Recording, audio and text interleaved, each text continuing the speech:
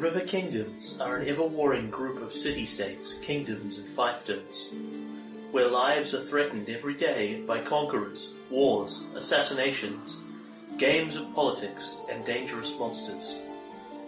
South of Mavoy sits the Stolen Lands, stolen from me and my kind, and degenerated into savage conflict.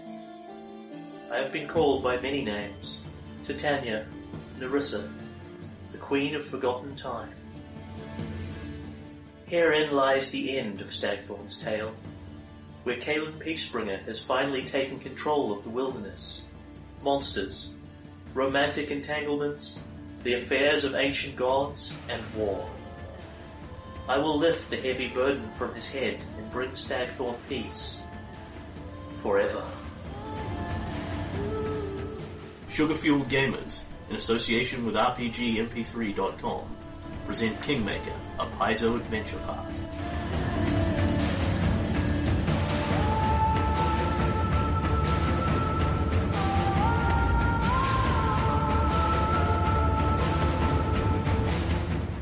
Episode 150. When last we left you, the misbegotten troll was coming out to claim Kaelin as his bride. Yep. And that's not something I thought would come up a lot, but here we all are. Yep. Kaelin and Tristram are disguised as, illusionary disguised as hot woman that the troll has taken off his armour and put on his suit and come out to, seduce us as only a troll can. I wish I hadn't said that. Yeah, he's got a freaky tongue and everything. I can see why this guy can't even get other trolls.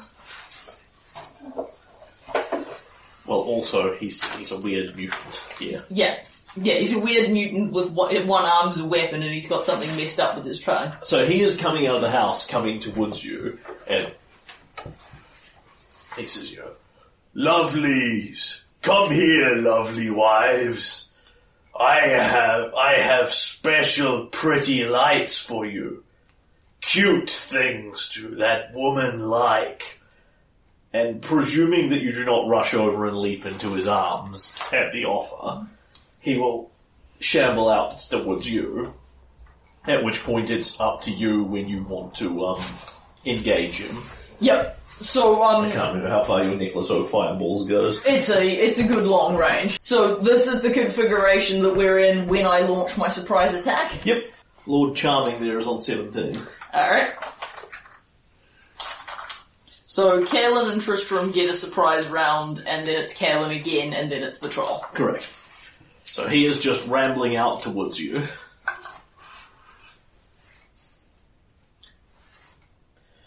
He has on a suit that looks like it has been made by somebody who is a decent tailor. You're guessing not him with his big clumsy ham hands. He has a lovely sort of silvery... Kaelin would probably recognise mithril when he sees it. He's got like a thick silver mithril necklace around his neck.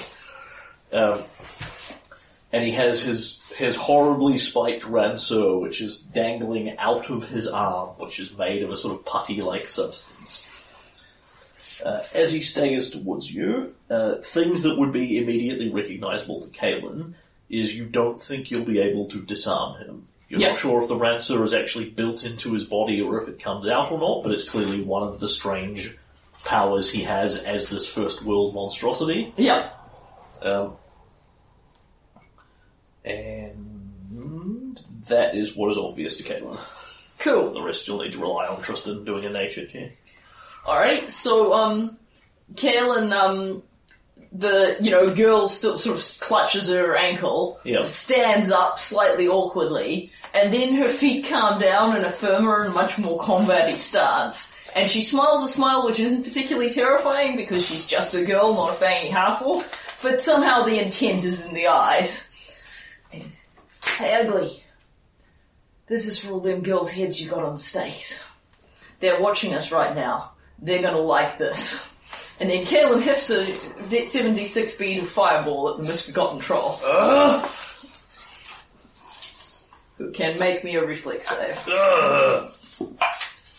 Troll, not remarkably quick. Troll catch fire. Cool. Let's find out how vulnerable to fire he is.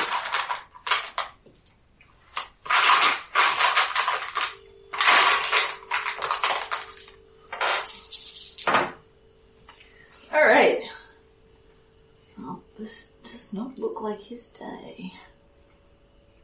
Alright. 33 points of fire damage. Cool.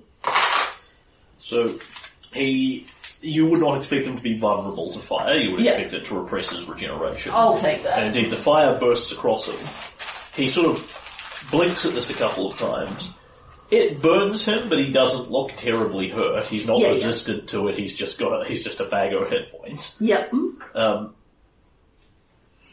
He looks confused at this. And then makes a will save. Yep.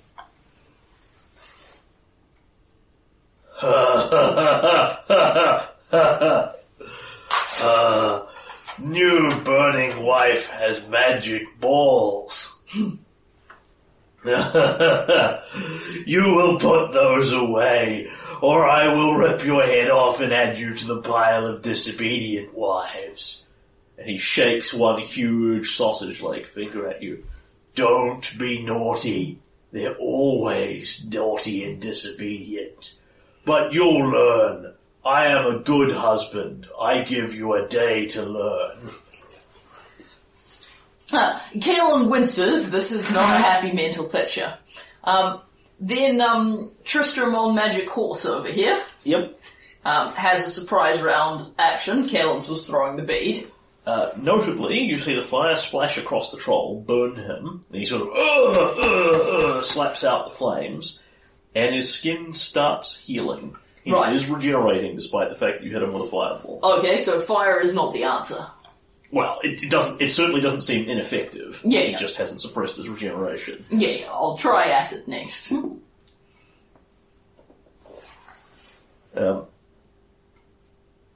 Tristan looks at him, and seeing that he hasn't perceived through the illusion, the Misbegotten Troll seemed pretty unworried by this. Yeah. Like, you're obviously not the first girl to stab him or something in that neighbourhood. Well, if I haven't pierced his regeneration, then it's, 3 rounds and he'll be fine again. Is there a magical horse base around for Tristan? I can certainly potentially get one from the cupboard. He wants to be on his horsey so he can kite the troll. Yep.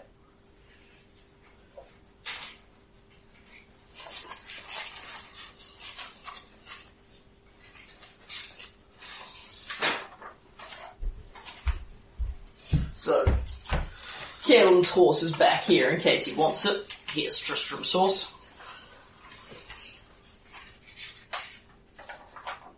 Alright.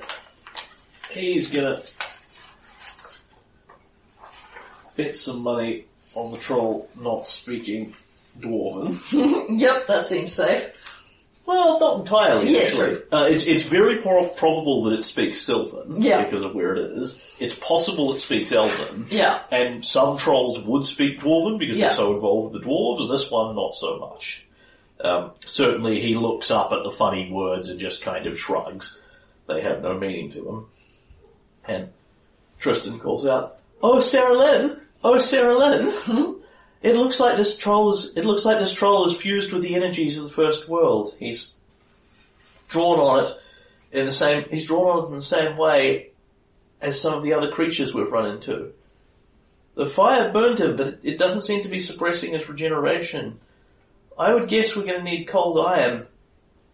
Cold iron and fire or acid both." And Kaelin will respond in Dwarven. Well, I have both, but not in the same weapon. So, his regeneration is only suppressed in any round where he has dealt damage with cold iron and fire or acid. Right. Which is not a monstrous problem for you in combat, because his regeneration is not that great. To kill him, you will need both, but that's fairly easily applied. Yeah, that once does. you know what you're doing. Yeah. Oh, wait. Magical Sentinel is a cold iron acid weapon. Yes, they're all cold iron. Yes. On their second levels, they all count as cold iron. Yes, and it's, but Magical Sentinel also deals out damage, and, thinks about this. And then responds in Dwarven, I can do that. I would say also to watch out for that tongue. I don't think it's quite normal. Poisonous, maybe. Oh, and watch out for his arm. It's probably longer than you'd think. Yeah. As Tristan makes his knowledge nature check and assesses all the thing.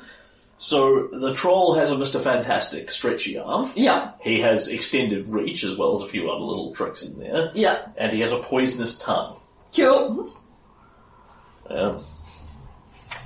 Really not having any trouble seeing why he has to, why he's having trouble getting the ladies voluntarily. It's like a foot-long tongue that's forked. He doesn't have to poison people with it. Yeah. He just likes to do it. Yep.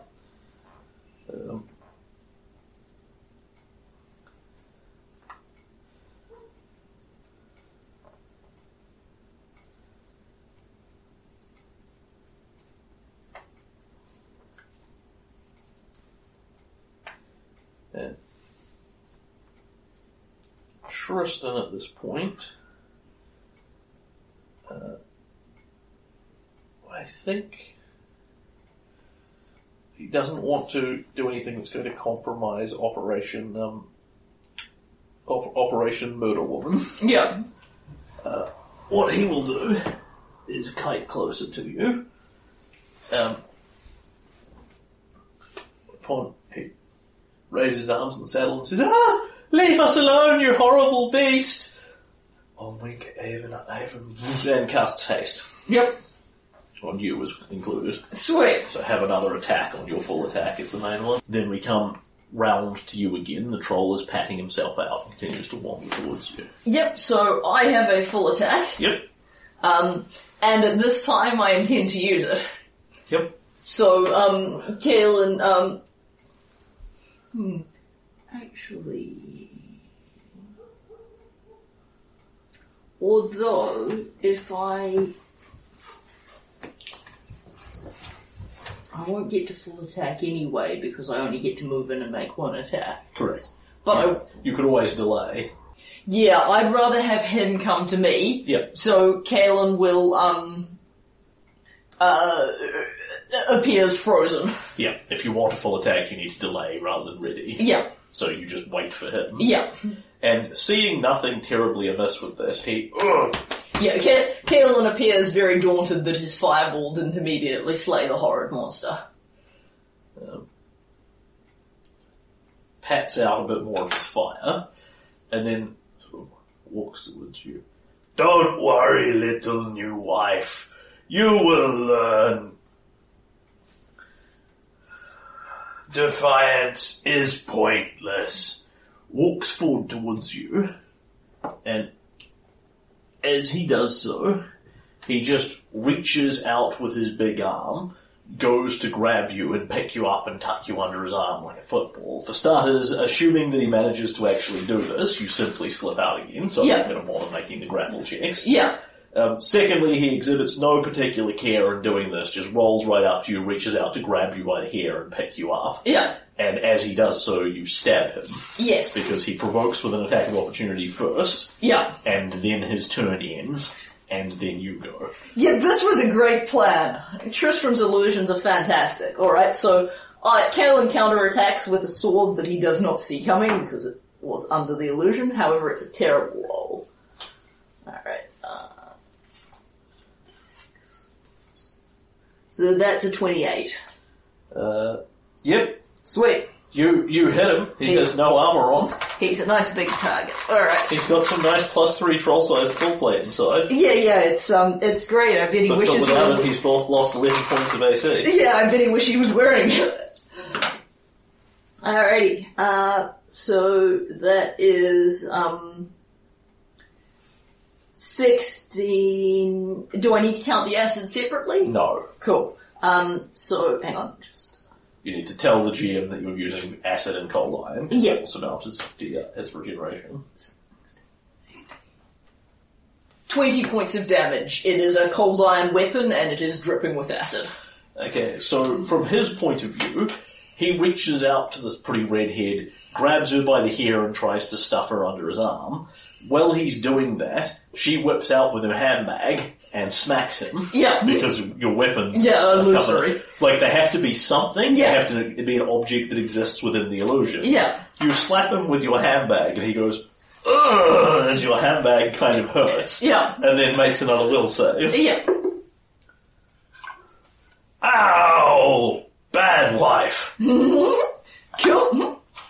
Alright. Want to know what my will save is? Yeah, it ain't Mary. Yeah, I'm guessing it's not. Also, seeming is a 5th level spell, so... Yeah, it's a high DC. Alright, and then, Kaelin frantically pummels him with the handbag. Yep. And makes four attacks. And then he gets to make another will save to see if he works out what's going on now. Okay, so... First attack. Given as an easy target, I'm going to power attack for 2 points. Yep.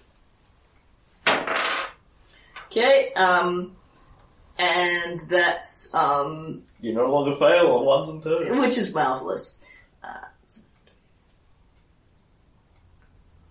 Alright, and, that's a, flat 24 to hit because of the power attack. Yeah, no problem. Cool.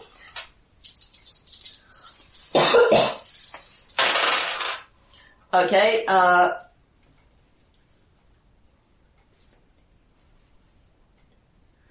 26 points of damage. Yep. Again, cold iron and, Yeah.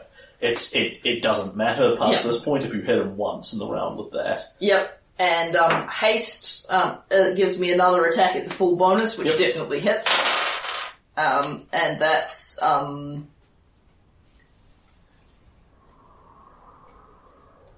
21 points of damage from that one. Yep. And then the smaller attacks is, 20. Yep. Still hits. Yes. Cool. And that's,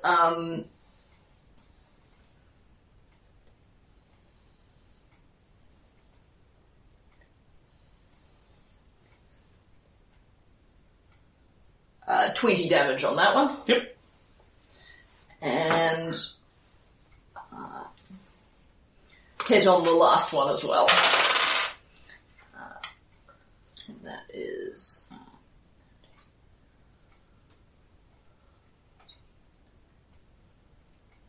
24 on that one. Cool. So, the misbegotten troll walks up to you and, looking slightly annoyed, you smack him with the handbag. Yeah. He looks down, looks kind of annoyed at wife, you will learn your place, and reaches out for you with his big clawed hand. And then Kaelin just leaps up and slices wildly into him repeatedly. Yep. Waffling him. And blood starts to emerge and fall from him. He is actually not quite bloodied, but he is certainly well on his way there. Excellent. You waffle into him several times. Yep. And he gets a will save.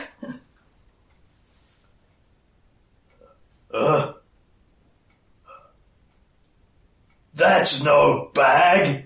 That's a sword. And you're an ugly wife. I hate your wife. Then I rip your head off and eat you, he says and cracks his knuckles. You're welcome to try. Even if he thought you were a wife, at this point when you're a wife who can deal with 100 points of damage, he's going to kill you anyway. Yeah, but now he's got a much better idea that he can now see as he looks at this through the illusion and to the armor and sword underneath. Yeah. But in all fairness, I stabbed him with that handbag 4 times in the chest. He's legitimately allowed to work out it's a sword at this point. Well done, misbegotten troll. You needed your 16 on the dice that you rolled there. Yeah. Alright, and then it's Team Tristram. Alright. And Tristan raises his bow and calls out the misbegotten troll in Taldane, which he clearly understands. You've raped, killed, and probably eaten dozens of women. You're a monster. I have no compunctions about putting something like you down at all. Reaches behind his back, pulls out an arrow, knocks it, and the misbegotten troll sort of glares across at him and says, "You're not wife either. Stupid adventurers come to take wives back. They get eaten as well, but not good enough for lanterns, not pretty like wives. Put away, little bow." And as Tristan knocks his bow, the misbegotten troll throws an arm out, his arm with the ranseur, and it goes and grows and wallops Tristan across the face with an attack of opportunity. Wow, because Tristan is inside his melee range. He doesn't think he is. Yeah. But the misbegotten troll has a much longer reach than he would think. Yes. Also, he wants to full attack. Yeah. So, the misbegotten troll slashes out with the ranseur and smashes Tristan across the face with it fairly easily. Yeah. Dealing 8.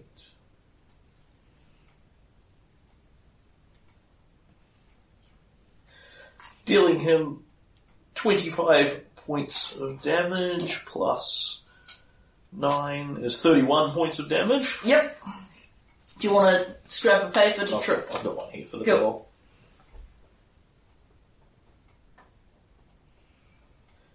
And Tristan staggers back as this ranseur just cuts across him viciously.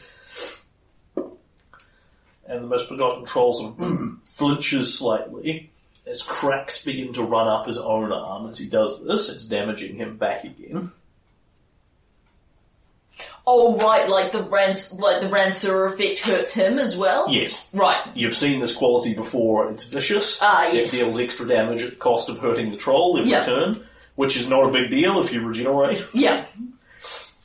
So he snaps out with an attack of opportunity. Ow! Oh! Tristan staggers. Right then. Headfan hammers a very large number of arrows. Yes, indeed he does. So he is getting his point blank shot on this. He likes his odds of hitting the giant troll, so he's going to rapid shot him. Yeah, I can't fault him on that one. I feel pretty good about the 2 points of power attack.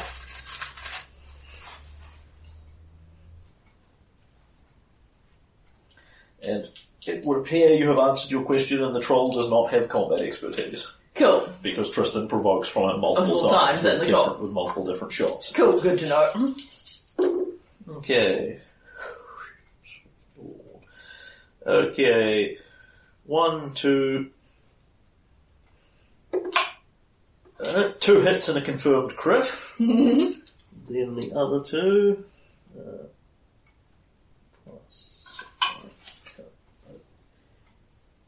that's 16. Just need to adjust Tristan's character sheet to make that number more legible. Hit. And hit. Did he hit with all 5 attacks? Yes, he did.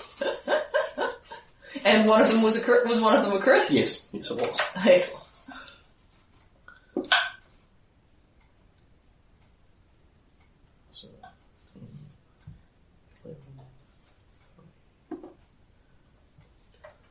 So 34 with the crit. Oh, well done. Is,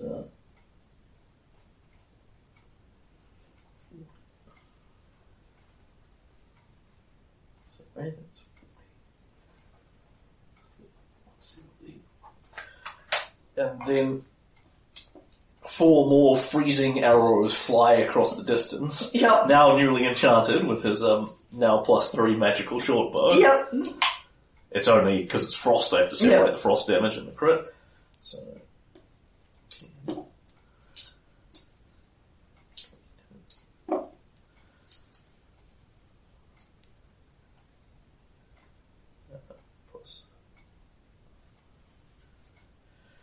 Plus another 33 points of damage. Yep. Is he bloodied now? Oh god, yes. Yep. He is in fact staggering horribly. Yep. He does not look like he's about to imminently collapse. Yeah. Although, given the amount of damage you can output. Yeah. Imminent is relative. Yep. And, Cherylin will now grin fanfully at him. Important last lesson, boy. If it seems too good to be true, it probably is.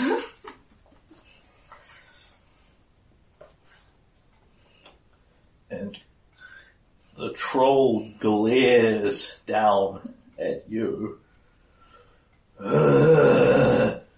You sound like the blonde wife that took my other wives away from me. I will find her and take her when the next kingdom is mine.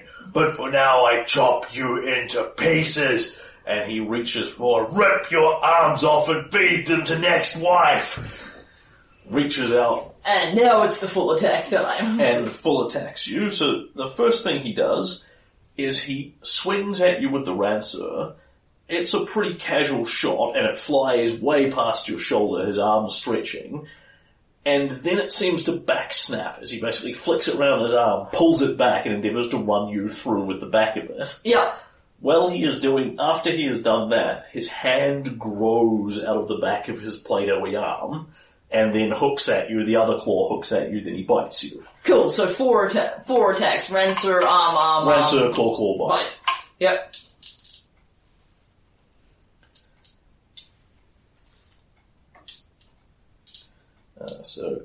And the Ranseur hooks you coming and going, theoretically. Yep. What's your AC? 34 now. Okay, so on a 37, the first one will hit. Well done. The second one won't. The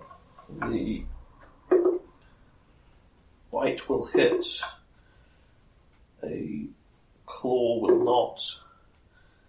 And the other claw will not. So bite and one Ranseur. So he endeavours to hook the claws into you and rend you, just rip you apart with them. Yeah. Doesn't get enough purchase with either of them. Does hook you on the backswing with the Ranseur, which you're not expecting it. Kalen sees it go past and is very surprised when it hits him in the back of the head. Boomerang Ranseur. Does you 6, 3, 29 points of damage. Yep. And Troll takes a tiny bit more. Then the bite. As those big canines rip into you. Dealing you 20 damage. Yep. Bite. And as he does so, you feel something sharp and barbed in there lash out at your neck and hit you. And you need to make me a fortitude save versus poison. Yep.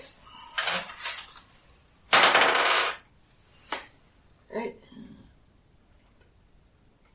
33. Okay. Ooh, that's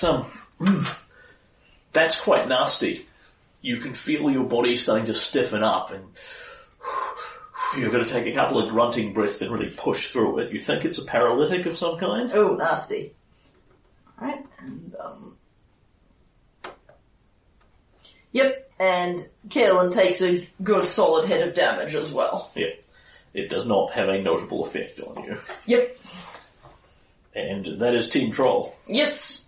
Alright, and now it's Team Kaelin. Yep. Kaelin continues with plan, Stab the troll. Stab the troll, with the haste bonus, full, and he power attacks for 2 points again. Yep. The extra attack at his full bonus is a pretty good deal. Tristram's doing great. Not to mention the 60-something points of arrow damage. Alright, that will quite certainly hit. So, that's...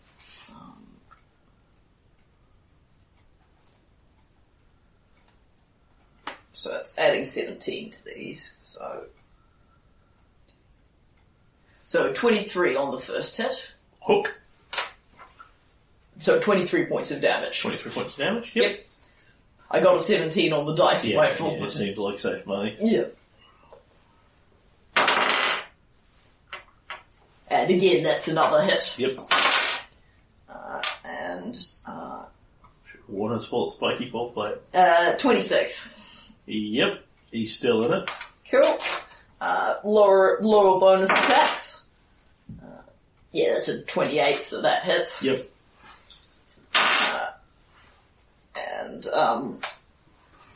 There's the good damage roll. 32. And at that point, as he is reaching down towards you again, looming over you, you just kind of step back, reach up and ram Gatekeeper through his heart. Yeah. And he sort of laughs confidently as he collapses because, he knows that he'll regenerate and get back up again in a moment. Then he does not. Yeah. But confident to the end, the misbegotten troll collapses, clutching at his heart and muttering sort of, "Eat you." Caleb will clean his weapon and sheathe it. Well, nice work, Tristram. Not only was that some great shooting and the extra being able to attack faster was very helpful, but nice work on convincing him to come outside without his armor. Yes, trickery certainly appeared to make things easier. How are you doing there? It's not great, it's not too bad. We should check this, we should deal to our wounds and then check there's nothing else around. Sort of listens out, but there's no obvious hysterical shrieking woman or more trolls running out of the woods, so... No, if we can get a healing spell each, that'd be, grand, and then we'll go, see if there's, see if we can find the pixies and if he's got any girls at present.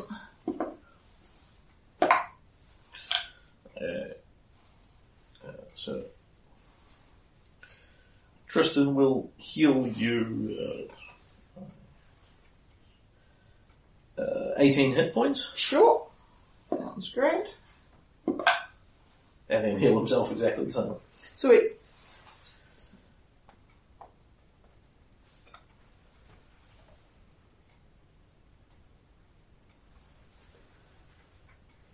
Cool. Kalen looks, if not 100% better, considerably better.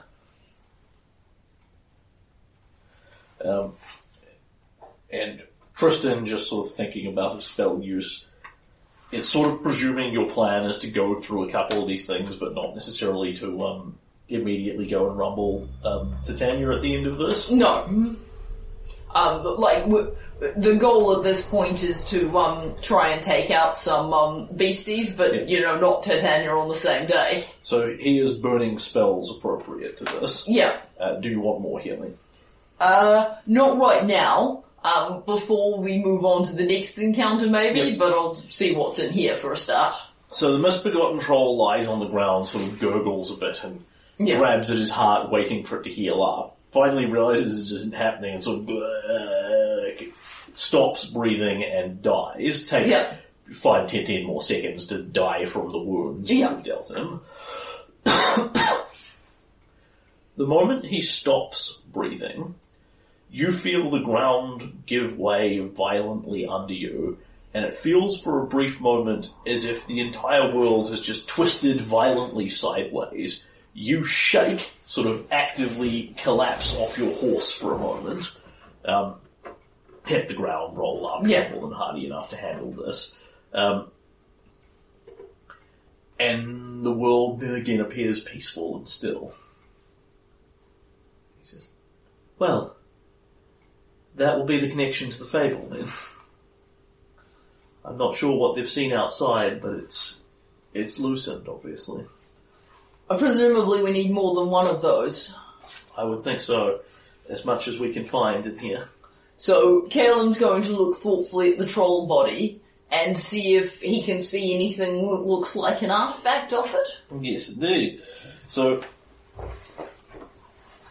here in the first world, the misbegotten troll does not appear to be melting or returning to any state or disappearing or anything like that. Most everything you've killed in the material plane has done that. Yeah. Here, obviously, he belongs here. So you're just left with this big stinking corpse. You go over and search him, and when you lay hands on the Ranseur, it easily pulls out of his arm, which solidifies behind it and looks like a fairly strong, slightly mutated troll arm with its fingers sort of merged together putty style. But once you are holding the vicious Ranseur, it begins to shrink And what you are left holding is a branch, a twig, with a big, vaguely pointed leaf there that has serrated edges relative to a leaf. Mm-hmm. So they're spiky enough that you could touch them slightly and go, yes, that is vaguely sharp, but couldn't possibly hurt yourself on it. And Kaelin will collect said leaf. Twig and leaf. And that is that. Yes. So we are one artifact off being able to bring someone else in here with us. Yes, indeed. And Tristan at this point is going to use his Pearl of Power 5 when he's got a brief moment. Yep. And regain his 5th level spell slot that he spent on seeming. Yeah. So, Christmas. Well, at least that's done. Aye. World's a bit safer. World's a bit of a safer place. We should check out his house, see if we can find the pixies. I guess, do you think we have time to bury these heads? Absolutely, but let's check the house first. There may be more stuff that we want to take care of. Okay, and you head into the Misbegotten Troll's house. When you go in, the actual outer parts of the house, the building itself, Kaelin can fairly easily assess is sloppily done by someone who's okay at this. Like, the Misbegotten Troll's enough of a woodsman that he could live in the wild on his own. He probably built this house. It's just sloppy work. The joins are uneven, there's little gaps in the walls, floorboards squeak underfoot, that sort of thing. It is all giant and troll-sized. He has a particularly big king-sized human bed that is obviously being taken from somewhere. It's a proper human bed. Everything in the house is quite nicely put together in terms of when you look around.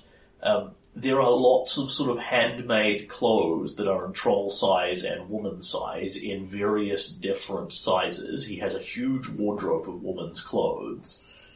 All in the vaguely, not particularly fat, but that's about the only standard. This one's for someone tall, this one's for someone short, etc., etc. He's got lovely handmade curtains, darn socks, all this sort of thing. In the larger sense, it looks like his house is well maintained by his various wives.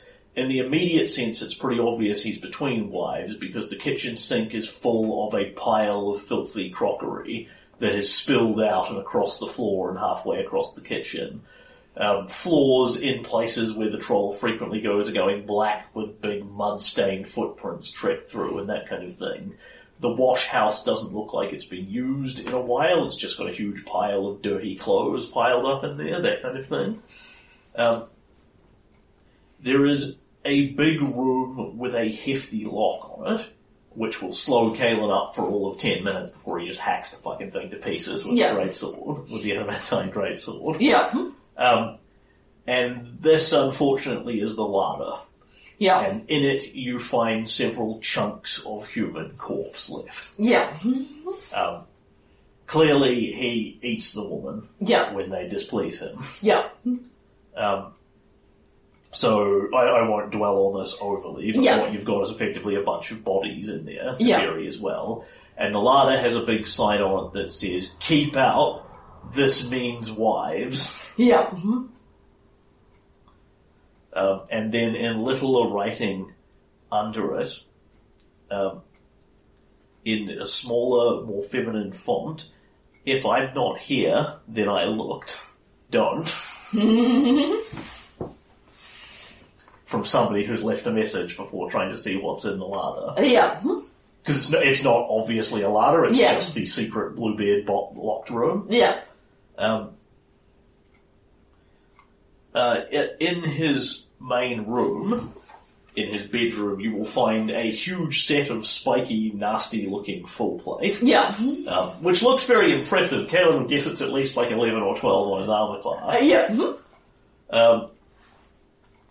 And the other thing you will find in here is... Not that Kalen doesn't love being hit with a huge ransom multiple times, but he's really glad we fought this guy while he was in his woman-wooing mode. There is a table with a bunch of five tiny little glass cages, the little glass lantern pieces like you found outside. You recognise as you look at them, and Tristan will indeed touch one and go, that they are woven with cold iron. Iron and glass is what makes them up. Each of these 5 has a living pixie inside that is frantically sort of waving its arms and beating on the glass.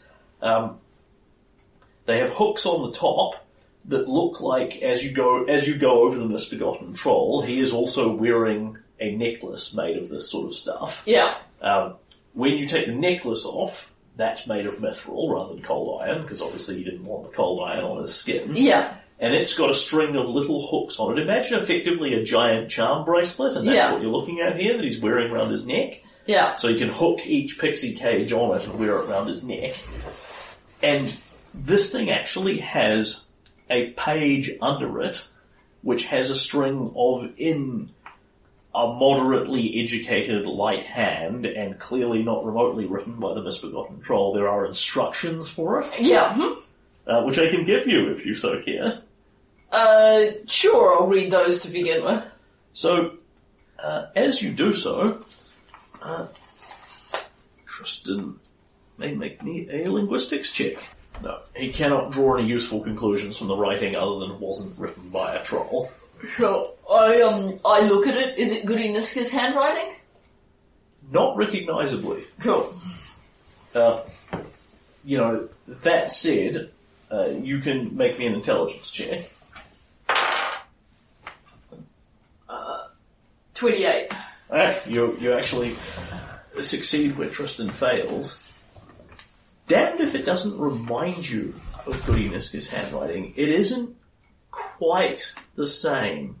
The hand looks a little bit heavier, but sort of the curves and shapes of the letters are the same, but it's as if it's been written by a slightly different hand, or possibly in a state of strange emotions or something like that. It's very Niska-like. Yeah. And particularly the content, which identifies this as a necklace of lovelies. Yeah. Indeed, it being a magical doodad, when Kalen picks it up, it shrinks in his hand. Yeah. To be Kalen-sized. And it tells you that as long as the pixies are in the cage, then anybody who is wearing this may redirect hit point damage from them onto the pixies from any single attack. Which does the pixies whatever hit point damage he just took, which generally results in one dead pixie. But he wasn't wearing this thing when he went out, he hadn't put the pixies in it when he went outside because he was expecting girlfriends? That's right. Oh, I'm so glad. And it's his pretty present because Lynn Ticklewing said that he was taking the pixies she presumes to give to his wives. Yeah. And he indeed said he had pretty cute lights in there to give them. So he was not wearing it because he was keeping it as his thing to present you once you were properly his wives. Yeah. As opposed to wearing it as a combat item, which is his second option. Yeah. Had you rocked up and rolled around in his yard shouting, "I'm Kalen and I'm here to kill you," he'd have come out in full plate with his necklace of lovelies on, which would have made things more complicated the moment you realised when you stabbed him that a pixie exploded. Yeah, that would have been awful. So you have... Tristram's disguise plan has Tristram's and my disguise plan has literally saved tiny pixies. So you have 5 pixies here. Yeah. There was one empty cage outside, and presumably the 6th pixie has met a grisly fate long before you showed up. Oh, that's a shame, but there's not a lot I can do about that. No, but there are 6 cages and 1 unaccounted for pixie. Yeah. And it looks like from the shape of the necklace with 6 hooks on it, there's only ever been 6 cages. So it's a pixie has gotten killed by whatever misbegotten adventure. Yeah, but it doesn't look like there's any downside to opening the little doors and letting the pixies out. No, indeed. The instructions say very clearly on them, do not open the doors. do not open the doors, the pixies will leave. Yeah. Cool. And, like, it's possible that somebody, presumably a woman rather than a troll, because these instructions are very clear and very simple, has deliberately opened a cage and let a pixie out, but if so, she never got through more than one. Yeah. Well, I can find out which it is by possibly asking the pixies. And they're effectively like bird cages. They've just got a little hook over the top of the pixies can't reach from the outside. It would be painful for Tristram to do because it's made of cold iron. It also explains that these cages have been made with blessings upon them to prevent the pixies from using any of their magical powers well within them. Yep. So Kaelin will look thoughtfully, fish off just one. The pixies beat on the glass, and there's tiny, tiny, incredibly muffled squeaking noises from within. Yeah. You can barely hear them inside the necklace. So Kaelin will cautiously flick one little hook. Yep. It unhooks. The pixie looks at you for a brief moment with big worried eyes, and then shoulder tackles the door, and goes pop out the side and flies around the room frantically. Yep, Kaelin, having seen that it came out alright, will click pop another one, and then another one, and then another one, and then another one. Yep. The first pixie just sprints off without even engaging you in any fashion. Yeah. It is gone. Yeah. The second one, however, sees that you haven't yanked the first one out and eaten it. Yeah. Comes out of the cage, buzzes to the corner of the room and watches you. Yeah. And then the other four sort of join it. Yeah, the three sort of join it, yeah. Yeah, the other three sort of join it, and they will basically fly out the window and try and float out of your arm's length. Yeah. Should you be a pixie-eating monster. Yeah. Because they haven't seen your impressive boating skills. Yeah. So they are not charmed by you. And, who are you? He let us out. Why did you let us out? Are you going to eat us? Are you going to kill us? Lem sent me to rescue you. He's this in silver. Lem sent her. Lem sent him. Lem sent him. Lem take a wing. Lem take a wing. Lem take a wing. Mysterious guy. Mysterious guy. Mysterious guy. My name's Kaelin, but Lem thinks I'm called Big Sailor for some reason. Big Sailor. Big Sailor. Yeah, I'm okay with that. Big Sailor. Do you guys know what happened to do you little ones know what happened to the other pixie? Did something bad happen to the other pixie? Trollwife let the pixie out. Trollwife wanted to see what would happen. Pixie flew off. Not far enough.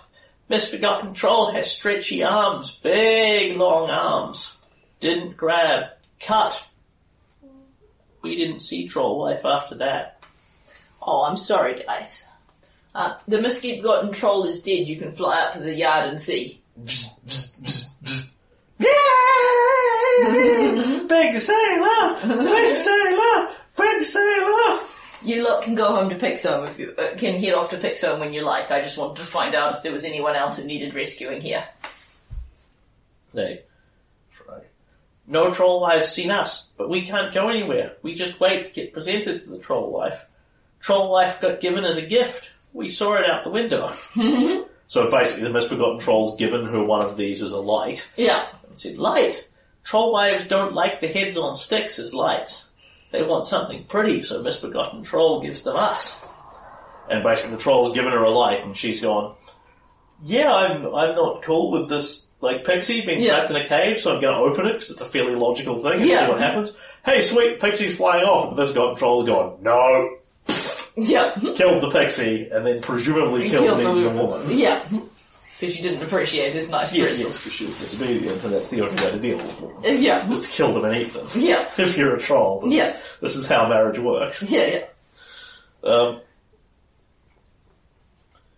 So... Well, it's like if you've got, you've got a $2 shop toy or whatever, and then it breaks, and then you buy another one. Pretty much. Yeah. So the pixies fly off at this point, spin around your head in a sparkle of pixie dust, and then just bolt into the trees and vanish completely from sight. Based on what you know, presumably they will just, possibly immediately and possibly a couple of hours later, they will pop out at the waterfall. Yeah. However, they swirl around your head, dropping sparkly dust on you, and you hear this little chant from them of "Big sailor, big sailor, big sailor, pixie blessings, pixie blessings, pixie blessings, pixie blessings." And it's the damnedest thing, because as the next sort of 10 or 20 minutes go by, you're sure you can hear it from a bunch of places coming out, it always feels like there's a pixie just behind your ear. But it's in a variety of different voices. It's not just the 4 you freed. Yeah. You will hear what you would guess to be all 30 that are in Pixie Home. Yeah. Whispering in your ear, "Pixie blessings, pixie blessings, pixie blessings, pixie blessings." And you come away from this, there's no obvious effect, but you do feel blessed, and Tristan says, pixie blessings. Well, that's a good thing. It'll bring you luck. And the way this manifests is it turns into a hero point. Oh, cool. That is your payment for this side quest. Cool. You literally receive good luck from the pixies, which manifests as at some point something will go well for you, which manifests in the form of a hero point. Awesome. Ken will appreciate these pixie blessings.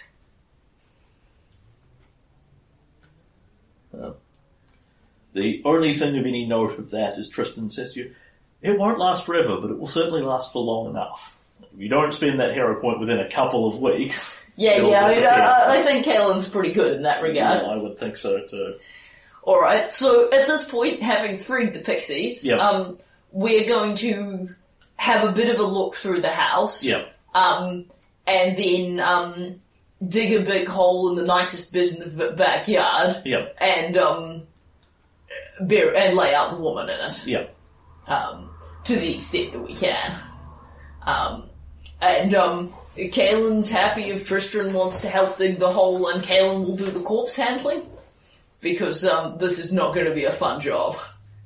If you're okay with that, I'd really appreciate it. I know hole digging's ain't your best, but you can get Rupert. It's fine. I can dig a hole. Rupert, dig a hole. Yeah, so dig. I'll loan Rupert my shovel, and Rupert can dig a hole. Your shovel floats off into the air, and his unseen servant digs a nice big hole. Yeah. So Kaelin's going to bring woman out and lay them out as best he can. Yep. And take their heads down off sticks and lay them out too. And he's going to check the house for anything that's particularly valuable. Yeah. But if it's just stuff like the plate mail and things, he doesn't really want anything from this house. It is mostly just stuff. The troll looks like he has fairly nice, hefty full weight, which will size to fit you as you go. Yeah. Other than that, he's got jack and shit that you'd actually want. It's a wide variety of decent quality domestic goods, but nothing of any value to Galen. Yeah, and I don't want that full plate. Yeah. So, and I don't want those clothes, and I don't want anything from this house. And after I've laid the woman out, I will cover them over, and then so I'm thinking we burn this place down. I think that sounds like a fine idea. And we kindle some regular old fires in the corners, because there's no point wasting spells on magical fire. Yeah, I mean, he's got an active stove in here, so you just overload it. He's got like a giant troll-sized tinderbox and all this sort of thing. I'm thinking you basically just grab the misbegotten troll's corpse, haul it into his house, and make a giant pyre out of it. Exactly, yeah. Soak it in all his cooking oil. Yeah. Open up everything flammable, and just walk around the house torching everything that's flammable, then walk out and let the whole bloody thing burn down. That's the idea. Kaelin will, while we're watching the house burn, Kaelin will make a little headstone thing for the mass grave. Thick plumes of black smoke rise up. But do not appear to rise over the tree line, no matter how high they go. Although I'm thinking Titania definitely felt the misbegotten troll dying, certainly knows. She must know that something is happening, but there's no response to this. She doesn't appear. Well, the theory was if she had the capacity to stop us, she'd have stopped us at the door. Correct. Because we couldn't be doing this if she'd been able to stop us from going in. And as far as Tristan is concerned, the fable is not incredibly malleable to her whim. She cannot just say, okay, there are no more paths out of this clearing, you're stuck here forever. To alter it on that level would be a large... It's actually not beyond her to do, but it's a large fundamental effort. It's just not just a matter of going. Reality changes. So, a couple of hours later, this is no longer a clearing with a giant house in it. It is a relatively okay-looking garden with a nice grave in it and a smouldering pile of wreckage. Yep. There. When this lands in our kingdom, it'll be a bit less nasty of a place.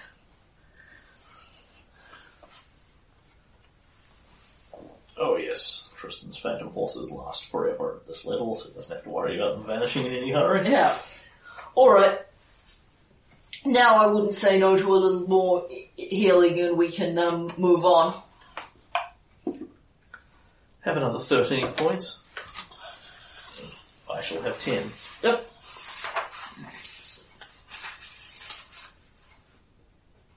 Cool. Now Caitlin's pretty good.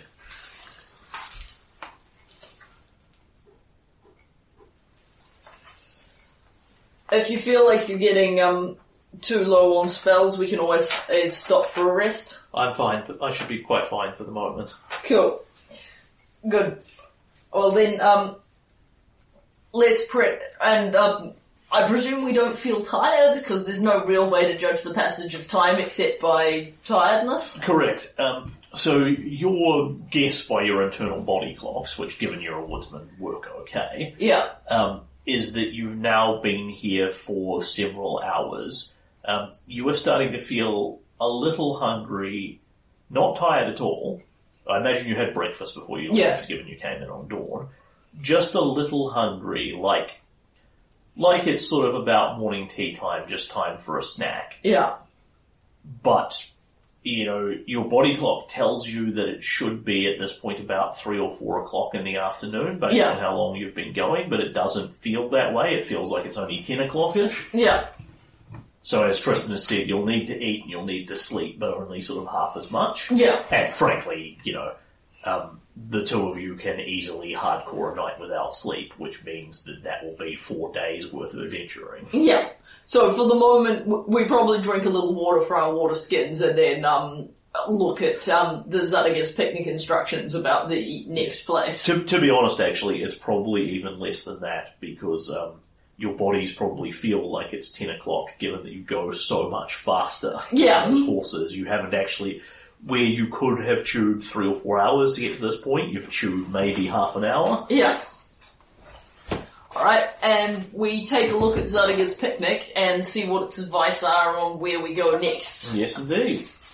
This one says to turn on the path that you came in by and sail back up it. Okay. Even though it is a path on land. Yeah. Just looked at this. Alright, so there are probably difficult and easy ways to do this, but you still have Corwin's boat, right? And Caelan will produce a small cube of wood. Yep. He gestures to the ground. You get a boat, you get in it. Time to hit the water? You start rowing down the gravel road. Yeah. And the oars dip seamlessly into the gravel and start going. And the moment you step into the boat, the second you row, you are on a river heading out of the Misbegotten Troll's cavern. Okay.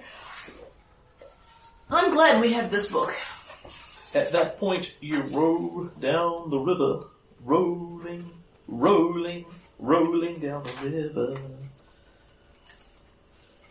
And I will return to you your Zadiga's picnic map. Thank you. So we have explored Glorious Pix. We've explored the Blank Swan Lake, Glorious Pix Home, and this troll, Misbegotten Troll there. Yep. Where do we wind up? So Caelan's done a bit of boating at this point. Yeah. And you have this impossible sensation that you are rowing against the current. Yeah. Even though the current shouldn't be starting from anywhere or going anywhere. Yeah. This is not difficult for you and Tristan at all. It is a trivial action to the point where I won't bother calling for any sort of rolls. Yeah. You pull against the current. The horses just load onto the boat. Yeah. You've got a big boat here. Well, they can gallop up the river. Yeah, that's true, actually. They can indeed gallop up the river. This brings you out to a lake. where on the centre of the lake there is a large island. The island goes up a bit. It's essentially on is it a mesa? And a very raised island, vaguely cliff-like. And what is on top of it is a large house. There is no obvious method of entrance. It is isolated on its own little cliff-top island in the middle of the lake, although it doesn't look terribly difficult to get up in there. It is a very, very lovely, remarkably well-built house, almost palatial. Its edges look very sharp, dangerous and knife-like, as if they have been built of blades or shards of mirrors and something in that neighbourhood. As Kaelin looks at it, can you give me an engineering roll?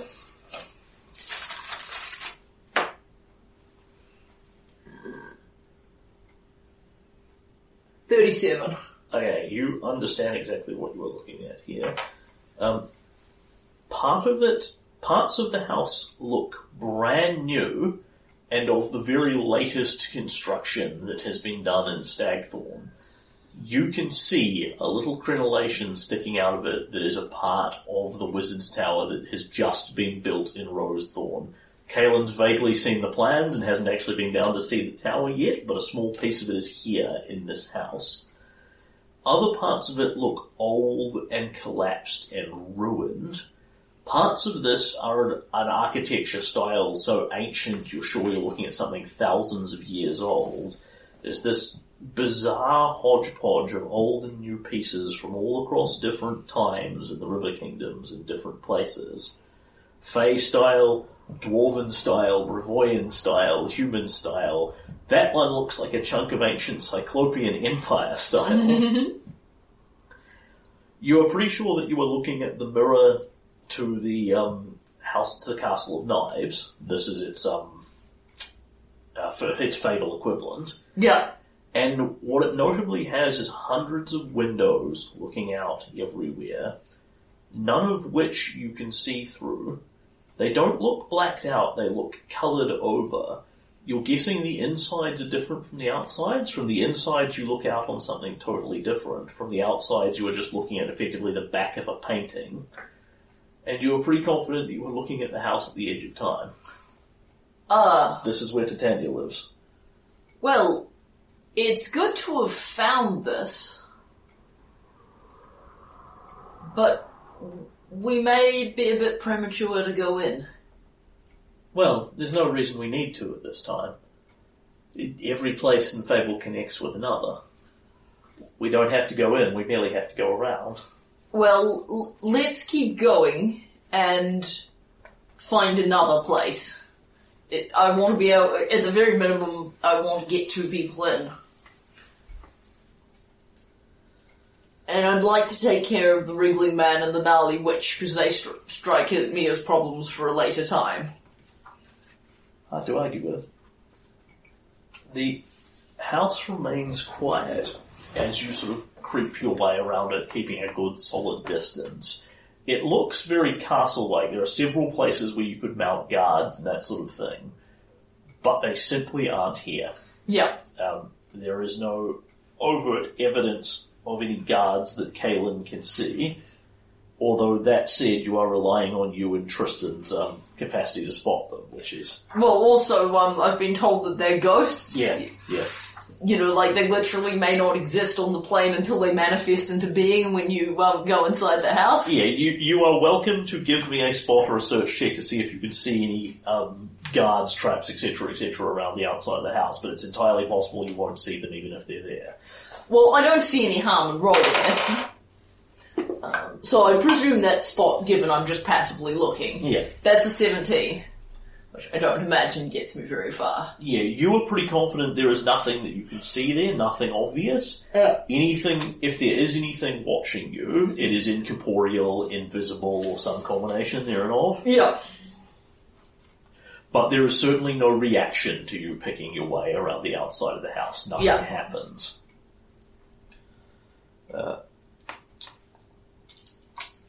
And then you follow the next instruction of turn sharp right at the star beneath the water. Yeah.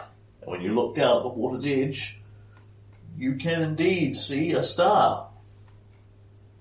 It's not been reflected from the sky, but it's under the water. And you turn sharp right to where there is nothing in front of you except thick undergrowth and heavy trees. And are you just going to walk straight in and see what happens? Yep. You walk straight into it. Yep. Or rather, probably ride straight into it at this point because you've gotten out of your boat. Yeah. After a little journey of sort of 15 minutes on Speedy Horse, it takes you through to somewhere else. You step into the woods, the path forms itself in front of you as if it has always been there. It's just the briefest blink where you have a sensation you're walking into a tree and then suddenly you're on the beautiful path again. You look behind you, the house at the end of time has vanished. It is the ongoing pathway. Follow the yellow brick road. And this time you follow it down, and this leads you out into a clearing that looks very civilized indeed. It has a nice little lake, effectively the size of a big duck pond as opposed to a proper lake. There is a single house here, human-sized, a beautifully made, meticulous cottage, a little bit of smoke rising from the rising out from the chimney. It looks incredibly homely, and Kaelin would live here in a heartbeat. Yeah. And there is nothing obvious happening here.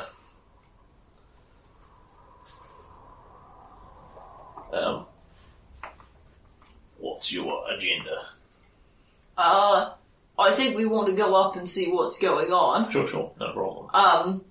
I wonder if we want to do so invisibly? Yep, you can do so. What do you think? Going invisibly or just walk up and see what's going on? We certainly have the power. It'll be 2 more of my spells to make us both invisible. But that will last us at least 15 minutes or so. It'll give us more than enough time to scope out the place properly. Well, let's do that and see what's going on then. It could be that Niski's living here, so best to be on our guard is my thought. Or I know you don't have an indefinite number of them spells, but we've made pretty good progress killing the troll. We can have a rest if we start to run too low. Yeah, at this point he will dismount from the phantom steeds. Yeah. And basically just takes them to a corner of the clearing, puts them out of sight somewhere, and doesn't bother tying them up or telling them to stay. Yeah. He just walks away and they stand there. Yeah. And then he says, "Be concealed behind the veil of the Fae." And both of you still see each other perfectly. Yeah. He says, "We're invisible now." Okay. Let's go and have a look, see who's in this cottage then. Okay. When you go in, can you give me an engineering check again? Not so good on the roll this time, 26. Okay. So, that is still more than good enough, because they're not terribly hard things. When you look at this house, it is built in modern Stagthorn style. In fact, it could have come right out of Stagthorn. Yeah. This would be something like a trapper's or a hunter's hut out in the wilderness. Yeah. But the best made one you have ever seen. It is as if the very best builder in Stagthorn has made this. And indeed, as you look at it, you're pretty sure it has been copied directly from a hut that has been made by the best builder in Stagthorn. That makes sense. So it's not necessarily that whoever lives here is an amazing hut builder so much as this has sort of been created out of the fable based on that? Correct. As if, and your guess would be, off the engineering check, that somebody in the fable has constructed it as an exact copy of something that they have seen in Stagthorn. Yeah. The very best, beautiful little house. It would be a very small family that lives here. One person, maybe a couple. Yeah. Maybe a couple uncomfortably with a child and not quite enough room. Yeah. But everything about it just seems so perfect. You imagine it's a one-person cottage. And your thinking is this is actually Nerissa's doing. Yeah. Because it wouldn't shock you at all if she could create stuff like Yeah. this, and indeed Kristen can think of several spells that could do exactly this. And you know she has seen these things from you. It appears to be a fully functional house. You know, doorway, windows, smoking chimney, blah, blah, blah. You sort of creep your way around the outside. Have a look in the windows. All the curtains are beautifully made again. They have all been pulled shut. There is a pleasant smell coming from inside the house, like baking of some kind. As you listen out, a sort of creaking noise of ear,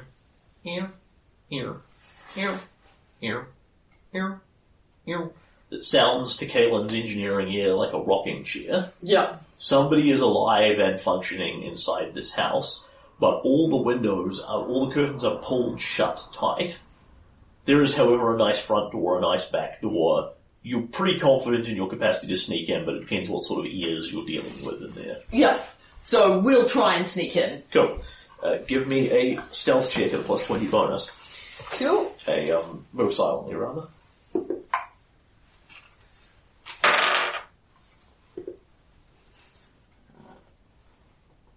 26. So you push the door open, sort of gesture quietly to Tristan, go to the back, because that seems the sneaky one. Yeah. Push the door open quietly, and move in quietly. And from within you hear the ew, ew, ew, ew, ew, ew, ew, ew of the rocking chair, and something else now that you're inside, just the slightest. It sounds like a kettle boiling. And there is no sign of a reaction to your presence. Whoever is inside has not heard you. Yep. And you creep into the house, and depending on where you want to go, you've got ample amounts of time to have a reasonable poke around the inside of the house, or go straight to where you can hear this person. I think we'll start with having a bit of a look-see, because I'd like to know, like, if this is some old lady I don't recognise, I really need to know if it's Niska or not before we sneak attack her, and, you know, if, like, there's papers, and if there's a desk with papers on it, or something like that. So, you're searching the rest of the house first, basically. But quietly, like, not opening drawers and things, just looking at what's in open. Oh, you can do all that, it's covered by your stealth check. Okay, so yeah, quietly toss in the house. You hear little clinking noises and things like that, that sound like this person has basically gotten up from their chair, is in the kitchen doing something like making a cup of tea, there's a clink of china, etc., etc. What's slightly odd about this is there's clinks of cups and things like that, a gurgling noise of water being poured, and then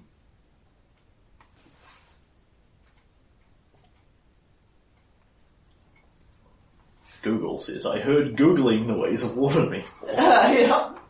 A gurgling noise of water being poured. And then after about a minute or two, the kettle starts getting refilled and then boiled again. That is weird. It is weird. It's not super creepy weird, but it's weird. Yeah.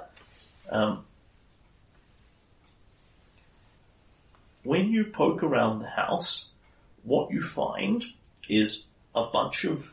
In fact, I'll get a search check for this, because you only have a certain amount of time in which to do it. Yeah. Nothing here is secret or hard to find.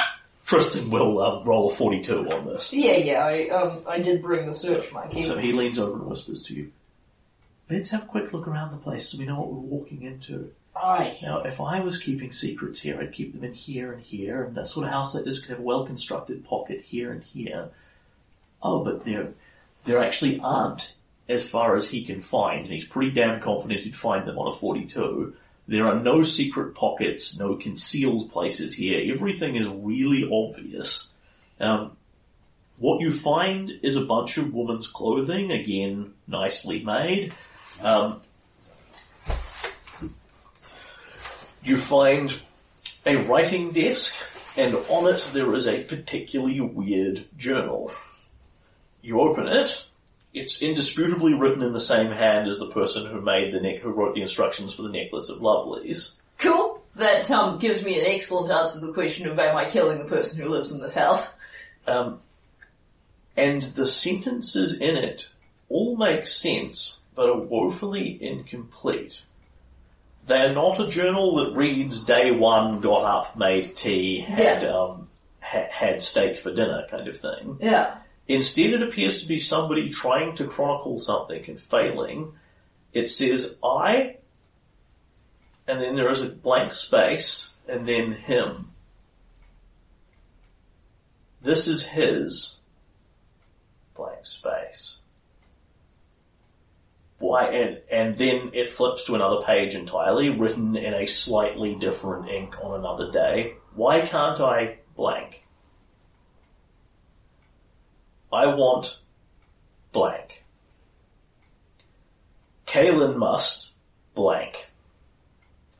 The half-orc will blank. If only blank. Svetlana that blank.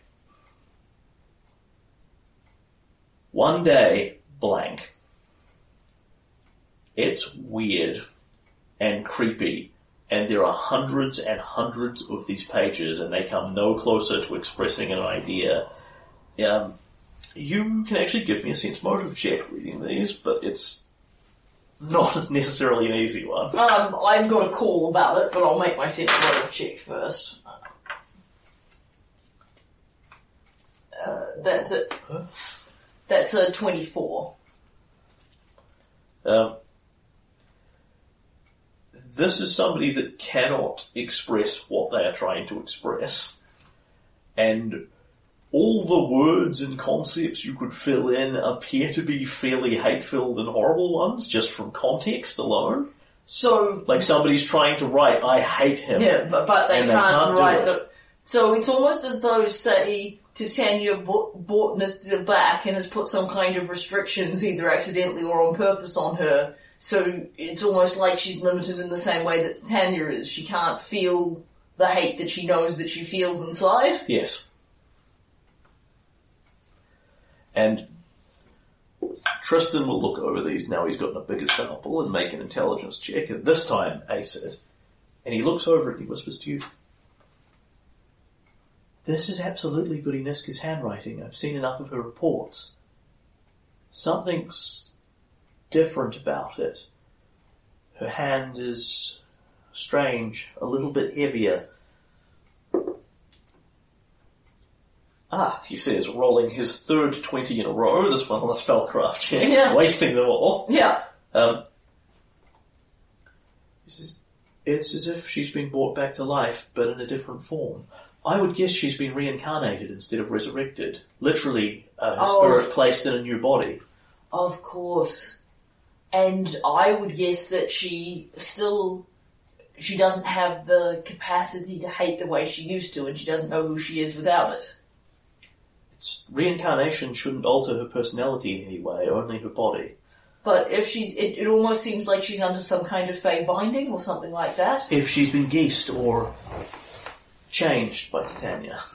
Well, Titania wouldn't want her to charge out and attack us unless that was part of her plan. And Niska would absolutely do that. That makes a certain amount of sense. But the important thing is, we know it's Niska. Yes. So, and we know that since she's been reincarnated, she's built a fairy trap which is responsible for the death of at least one innocent pixie. Also, it's Niska. So let's go into that kitchen and kill her while she can't see us. Tristan, not sure I'm entirely comfortable with that. I understand where you're coming from.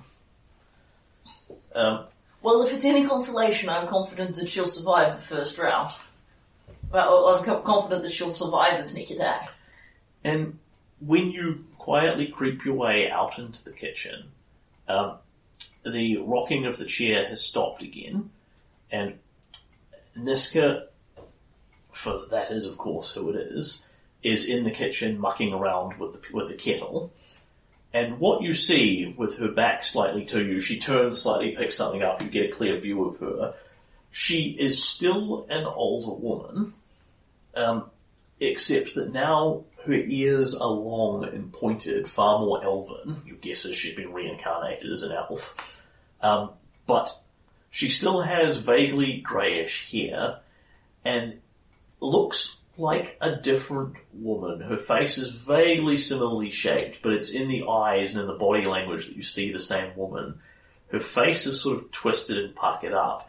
Even though this is a body that is formed from nothing and should be only a couple of years old at most, it has heavy frown lines in it and that sort of thing.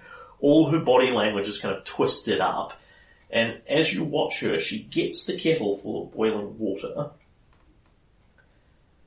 takes it, starts pouring it into the sink, and moves her arm towards it. And her arm begins shaking as she tries to force it under the stream of boiling water to burn herself and cannot do it. Caitlin stares in sudden perplexity and doesn't immediately begin ginsuing her.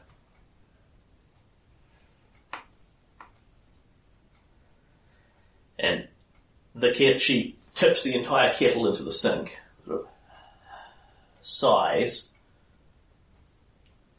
fills the kettle again, turns around and puts it back on the fireplace to boil again. And you can give me another sense motive check here. Is she trying to kill herself? 20. Is she trying to kill herself? You are pretty sure that is exactly what is happening here. She is trying to hurt herself, or she is... Pouring boiling water on yourself is a pretty ineffective way of killing yourself. It's a damn good way of hurting yourself. But all her body language is kind of vaguely defeated. You would guess that she's certainly trying to hurt herself. She might be trying to kill herself. There are vastly more effective methods. As you look around the kitchen, she's got knives and various food preparation implements, and there are any number of ways to kill yourself with what's in your average medieval kitchen. You're guessing that she's probably tried those as well. So, Kaelin is going to point back to the hall. And she is basically, what you see of the few minutes you watch of this is she is experimenting methodically with the kettle. Yeah. I can't get this arm under it. What happens if I try this time? I can't tip it over my head. You know, what if I accidentally throw it up in the air and then try and jam my hands under it? Yeah. So, Kaelin is going to jerk his thumb back to the hall. Yeah. And when we're sculpted back out a little further away, says, alright, that's just weird. Maybe we should try talking to her first. What was that? She looked like you could hurt yourself pouring boiling water on yourself. She's trying to kill herself. I'm sure. But she's been magically geezed not to, so she's going through all the different methods to see if there's a loophole. That's awful. Aye, that's why I'm thinking we should talk to her. If I sneak attack her, she'll automatically default to trying to kill me, and I'd quite like to know what's going on before I make with the violence, even if it is Niska. I think that's very wise. What say we step outside and try the coming in the front door thing? So you basically sneak out of her house again, go around the front door, de-invisible, and knock on the front door? Yeah. There's a long pause from inside. Yeah. And the kettle stops boiling from in there, and you hear vague silence from within, and do not get the impression this is someone who gets a lot of visitors. Yeah, no big surprise. But she must have one or two, because she's probably had dealings with the Misbegotten Troll and possibly others.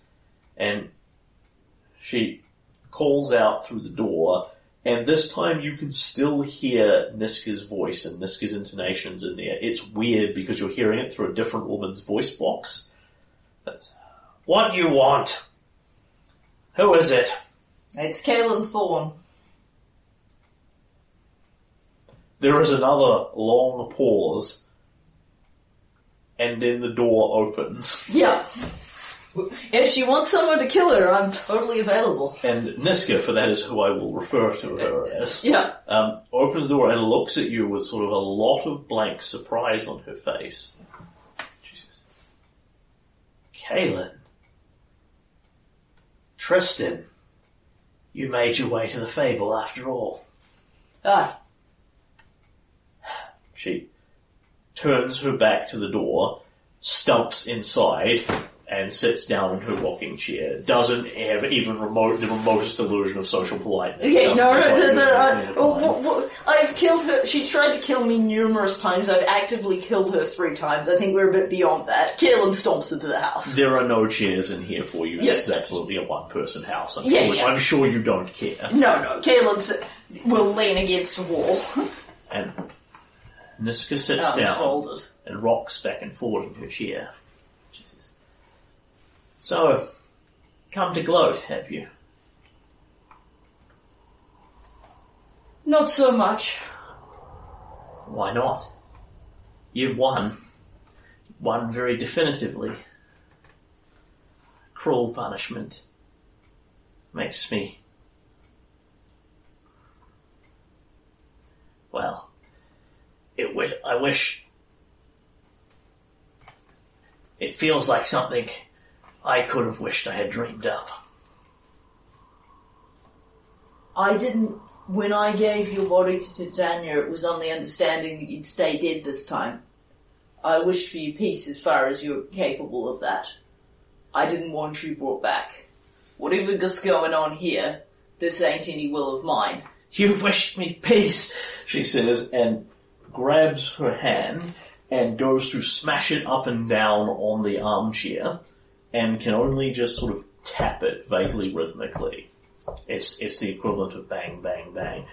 And what this reminds you of is actually it reminds you vaguely of some of your dealings with Titania, like when her emotions have been suppressed. Niska is furious here, but she actually can't get angry enough to smash the chair and hit you with a stick or whatever else it is that she wants to do here. She says, "You wished me peace. Well, I have peace. Yes, all the peace I could ever want in my beautiful little house with food and water and every want I could ever have supplied. Nothing attacks here, nothing molests me. There are no men, there is no danger. There is just beautiful, endless peace." Did she get Stagthorn? Did she bottle it? No. Well, that's what you want, no doubt. Not be bottled. Do you know what it is that she's doing? What it is that she wants? I think I have a pretty good idea. You've come to understand now. You're always thick-witted. I am that. I apologize, that probably offended you. And Kaelin will wince and look slightly horrified. Yeah. And the same thing muted flickers across Niska's face as well.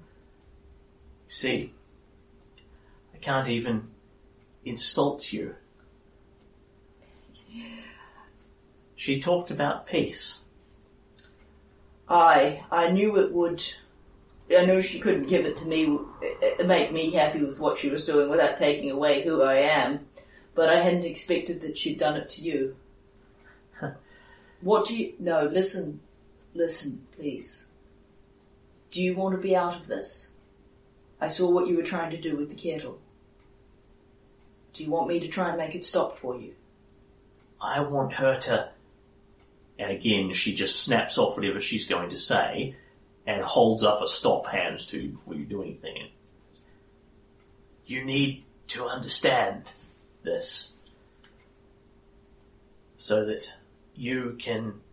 Again, she stops and doesn't literally bite her tongue, but sort of snaps her mouth shut as she gets to something she can't quite express, thinks about it for a moment. And she says, no doubt if she's tried to take Stagthorn, or you wouldn't be here. Which means you must want revenge on her. Which means you'll want to hear some of what I have to say. It might help you in some way. And I'd like helping you, Kaelin Thorne. Kaelin winces all over. I want to tell you about Titania so that you can show her what you think of the help that she's given me. You see, she had to test it. She and that powerful arcanist, the wriggling man. She says, sort of spitting out the words, powerful arcanist. Like, it's very much the edited text. The wriggling man is a powerful arcanist. I'm familiar with the effect.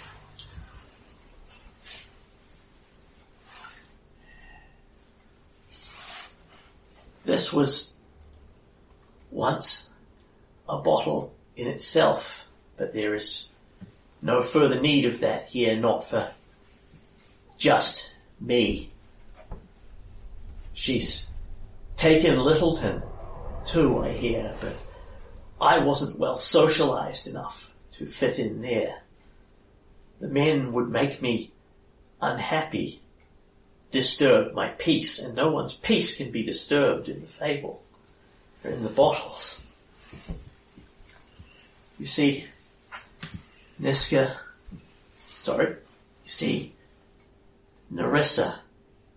she brought me back to life. I heard her calling. I didn't think it was her voice. It sounded like someone I recognized. Gyrona, but not quite like her. A long-distant broken echo of the hag goddess. Some piece of spite where all the anger and hatred has dried out of it. Like a withered old stick ready to snap, no longer vital and full of energy. But when I heard the call, I had thought I could get revenge upon you. I'm terribly sorry about those hate-filled thoughts. So I answered, and I returned. And Nerissa explained, and then brought me to this new, peaceful life. I sit here in my glade. All the food I want is provided for me. Everything. Even the total lack of company. There is no one here for me to hate. No one here for me to wreak any revenge upon, spread any discord upon. And the part that is in my head every day is even when I think about you and every horror you wrought upon an old woman just trying to make her way through a man's world. I don't hate you for it. I want to forgive you for your crimes against me. I've tried to write it down in my journals, my writing books. I've tried to draw it. You, with your eyes gouged out, begging for mercy. You've been stoned to death by your own villagers, but I can't draw such a hateful, distasteful thing. It would be wrong. It would disrupt the peace of this place. Kaelin is at this point visibly shuddering with almost every sentence. And when I walk into the path, I can't pass the trees. I can't call for Gyrona's power. It doesn't reach me here. She has abandoned me, despite all I did for her. That Gyrona isn't ungrateful. Doubtlessly there are circumstances I don't understand preventing her. I can't walk out the path. I just end up back here again. After a while I tried looking to see if there was a way to end my beautiful ongoing peace. The knives in the kitchen.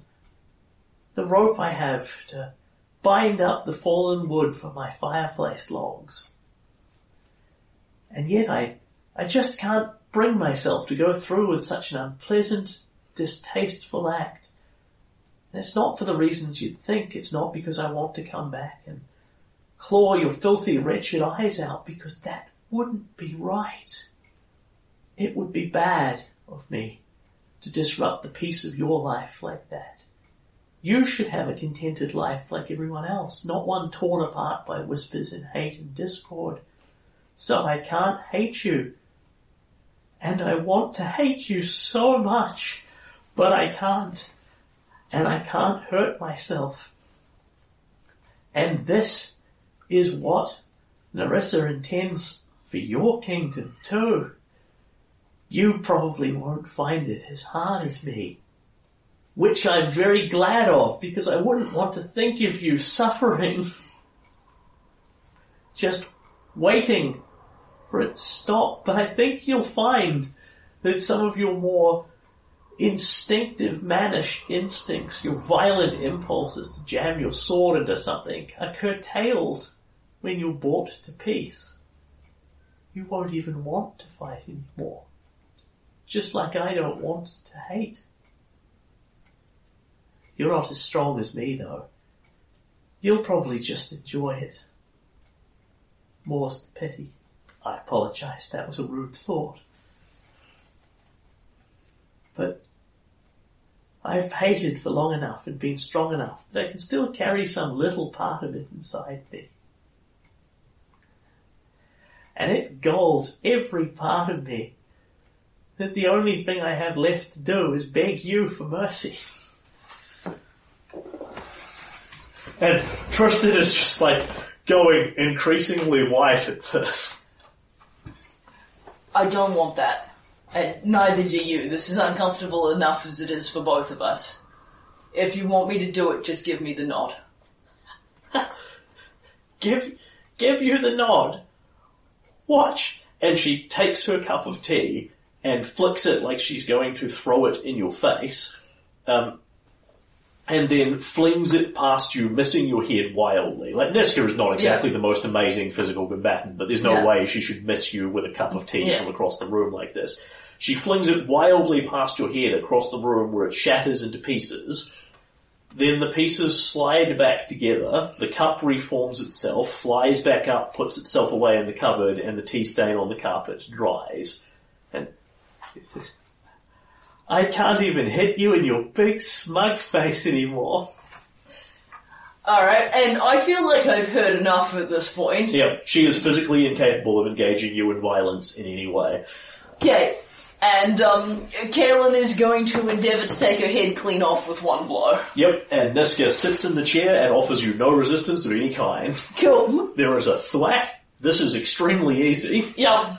It is like killing, say, a defenseless old woman?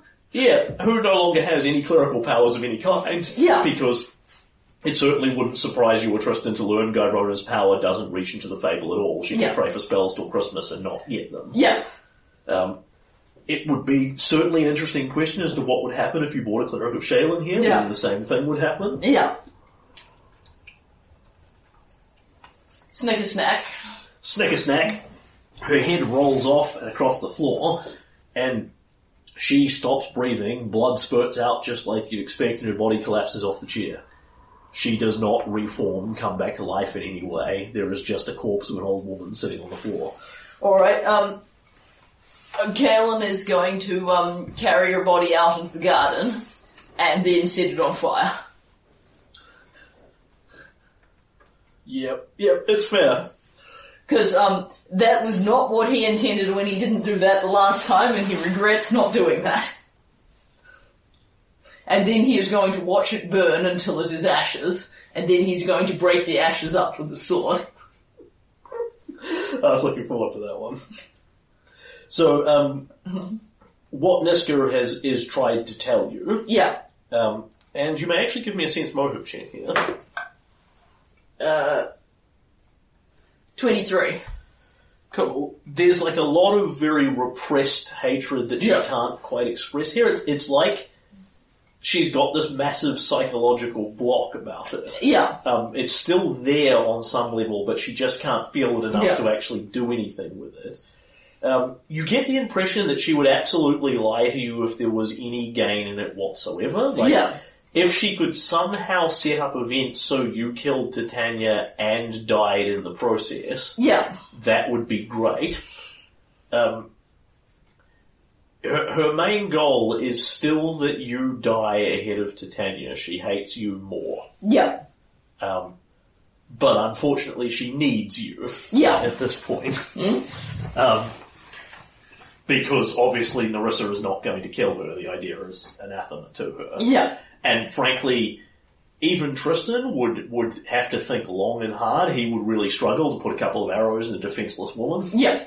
Even one who was not quite able to beg for death, but was clearly there. Yeah, no, that's okay. Kaelin can take care of that. Kaelin will lose no sleep over it whatsoever. Well, Caitlin would do it for anyone who was in this kind of state and wanted to be dead this badly. Yeah. And B, she has absolutely no tears for Niska. Well, honestly, he feels kind of bad for even Niska that she's in this state. It's kind of horrific, but he still doesn't feel he feels bad about putting her in this position because he was trying to cleanly kill her, but...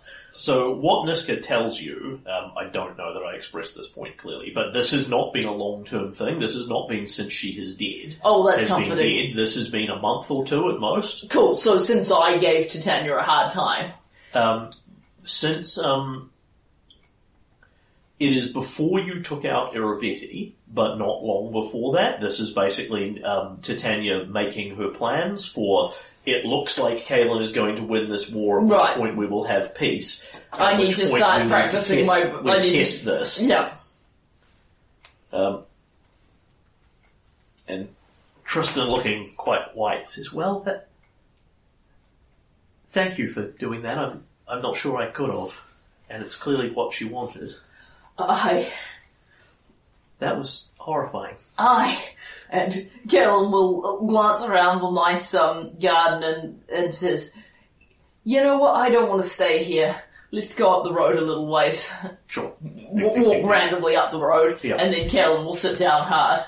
Yeah, again, when you walk up the road, as soon as you are vaguely out of sight of the house, it just disappears and there's road behind you, so it's easy to get away from it. Yeah, Kaelin will pat one of the fey trees in a vaguely affectionate fashion. Yeah. Tristan will get out some candy and start eating it as he sits down next to you.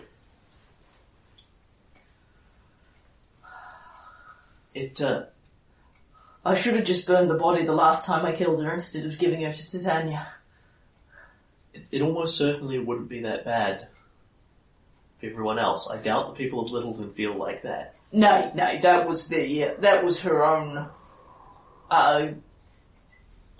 if someone who has capacity for happiness is compelled to feel happiness, that may be, I think it'd be creepy if it was done to someone like Bryn who wants freedom more than anything, but I think the majority of people just would be happy, and it would be alright. I think it might be uncomfortable if you talk them for a long enough time, but she was trying to do the right thing.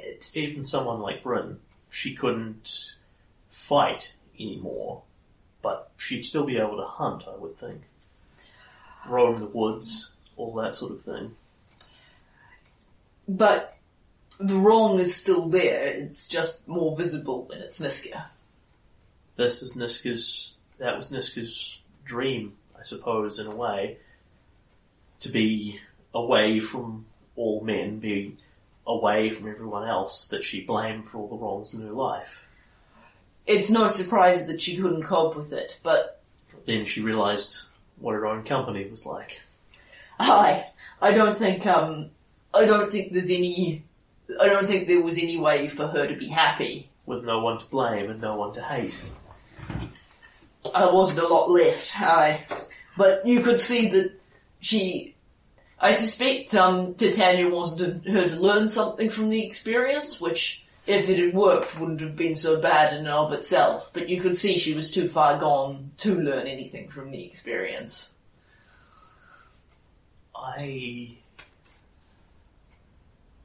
If it had been me on the throne, I'd have taken her deal and we'd be in a bottle right now. I know. I don't know. I hope it wouldn't have been like that. That was an early experiment, an aberration because of Niska, but there are people out there who are full of hate. Not too many like her in the world, thankfully, but at least a few. Would that be their lives inside the bottle? Being forced to love thy neighbour. It may be that over time, someone who wasn't quite as far gone as Niska would adjust to it better than that. She is the most hate-filled woman we've ever met. I don't think that, as you say, I don't think there are too many like her. there's probably a few who've never known any real happiness in the world out there in the kingdom who'd be much happier inside a bottle. It's, choosing for other people, you can't get it right all the time. Look at what, my choice brought Niska to there. If you'd taken her offer, everyone would have been happy and safe for a long time, and then something would have changed, someone would have come in and broken them out, and people would discover that time had moved on, and things happen. We can only do the best that we can do. There are some things on which you and I are just never going to see eye to eye, and this... And Kaelin gestures around at the trees and the sky and the time not passing and the like. It's natural for you. It's different. It's just different is all. I'm as much taking you away from your birthright by fighting Titania and this as you would be taking me away from mine were you ruling and saying this is what we want. Yes. You can't make the right decision for everyone all the time. It's just not possible. But I see we can't take people's choice away like that. Not like that. She was peaceful, but she wasn't happy at all. Nay, it was pretty bad for her, I think. There are some people for whom death is a mercy. I thought peace and happiness would have been the same thing, but not for everyone. Aye. It's not your fault. You couldn't have possibly predicted what would have happened to her. And everything I know about resurrection magic, even that of even reincarnations which are more of the land than of the divine, are, even Titania couldn't have called her back if she didn't want to come. She wanted another chance to come back and get her revenge, and Titania's power is enough like Garona's that she thought it was someone who could conceivably help her. Which was true if Titania had chosen to use her against me, which is what I thought she was doing. Honestly, I might have been more comfortable with that, but... I'm sure you'd have far rather fought her in another battle against Garona's hex that's been hurled through her. That's what I was expecting to do, yeah. Alright, I tell you what about... We've had a few battles today and seen some nasty things. What about we retrace our steps back to that nice waterfall and have a rest and check in on the little pixies, check they're all made at home, and deal with whatever else this place has to hold. And Kaelin looks up ruefully at the sky. Morning. Can do. You are not feeling all that physically tired at this point, but if you're emotionally shattered, I can understand that. Yeah, I think Kaelin is all done. You know, like the girl hands on sticks, and then the creepy Niska thing has pretty much used him out of emotional energy. And there's no reason we can't just wait here for a time until, for that matter, there's no reason we can't rest early. Correct. So yeah, we want to go camp at the Pixie Waterfall because of the places I've seen, the Pixie Waterfall is the only one I want to camp at. So question, can we retrace our steps? Yes. Cool. So when you attempt to do so, you realise it is not quite the same thing as just doing it in reverse. There's a bit of experimentation involved. Yeah. But yes, more or less you can trace your steps. Yeah. So, I want to go see the pixies because, Kaelin is feeling the need of, pixies. Yep. And you return to the beautiful waterfall with the water parting through Nerissa's stone hands. And he's back! Big sailor! Big sailor! Best sailor! Best sailor! Hello! Saviour! You helped them! You freed them! They're back by this point. Yeah, excellent. Yeah, I thought that might happen. Because they've more or less come from A to B through the intervening woods. Says, you freed them. Did you get rid of what happened to the bad old troll? Is he coming back for more?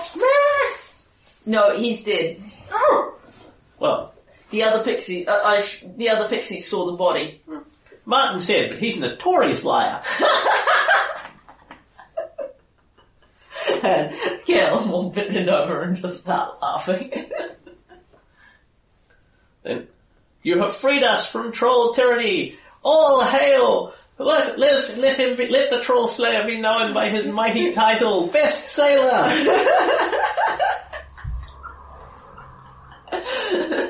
And Caleb lies down on the floor, lies down on the bank and just laughs and laughs and laughs. So there must have been, just on the Niska thing, there must have been some interesting roundabouts and restrictions on her behaviour because she still made a magic thing that hurt the pixies. Yeah. Albeit in a very indirect fashion. Yeah. So it's probably something in the neighbourhood of, she made a helpful gift for her lovely neighbour, the misbegotten troll. Yeah. Who could then hurt people with it all he liked. Yeah. But it does, I thought it was weird that people in, one of Titania's soldiers was preying on her citizens. But, it makes sense if he was doing it with a Niska present that he wasn't supposed to have.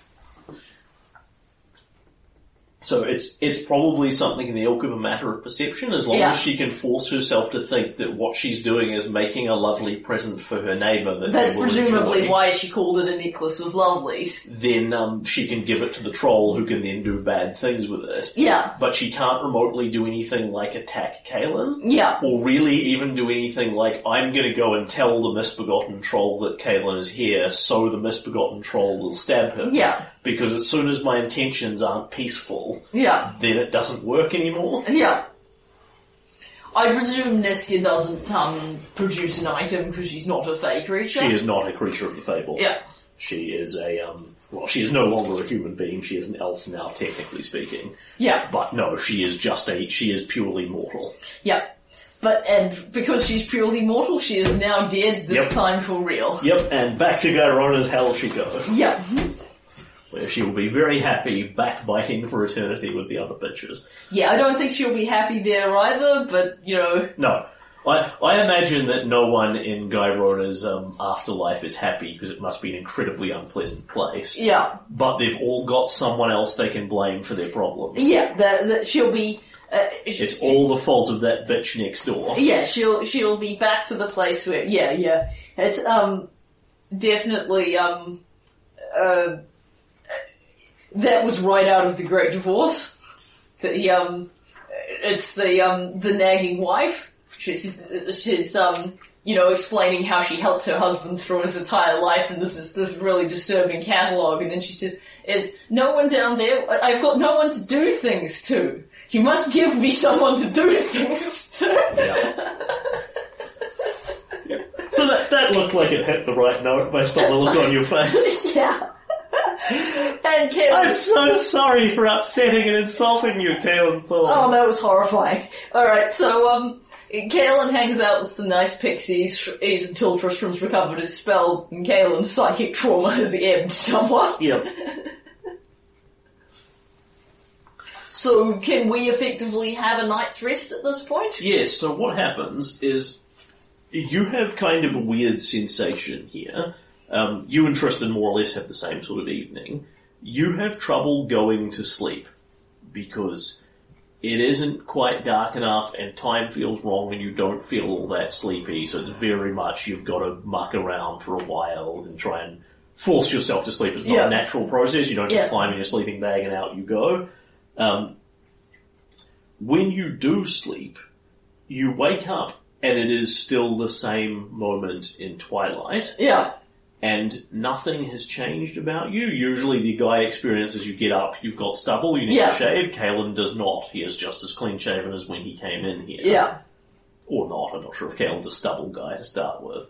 I don't see a beard. No, I don't think so. I imagine Kaelin would have stubble and he would shave. Yeah. Because he's got his hair is kind of in a long black, he's got his hair in a single ponytail because he's got kind of long black hair. He kind of has he only brushes it every so often, so what he's got is long, fairly gnarly black hair, and he ties it up. And when he's got a formal audience or something, he brushes it first, then he ties it up, because that's him being fancy. And when you wake up, you are feeling a bit hungry, like breakfast is a bit overdue. Yeah. But that's about it. You are certainly not starving. Yeah. And you have no sensation. You have the odd sensation of having no real sensation of being asleep. You've probably run into this a couple of times in your real life.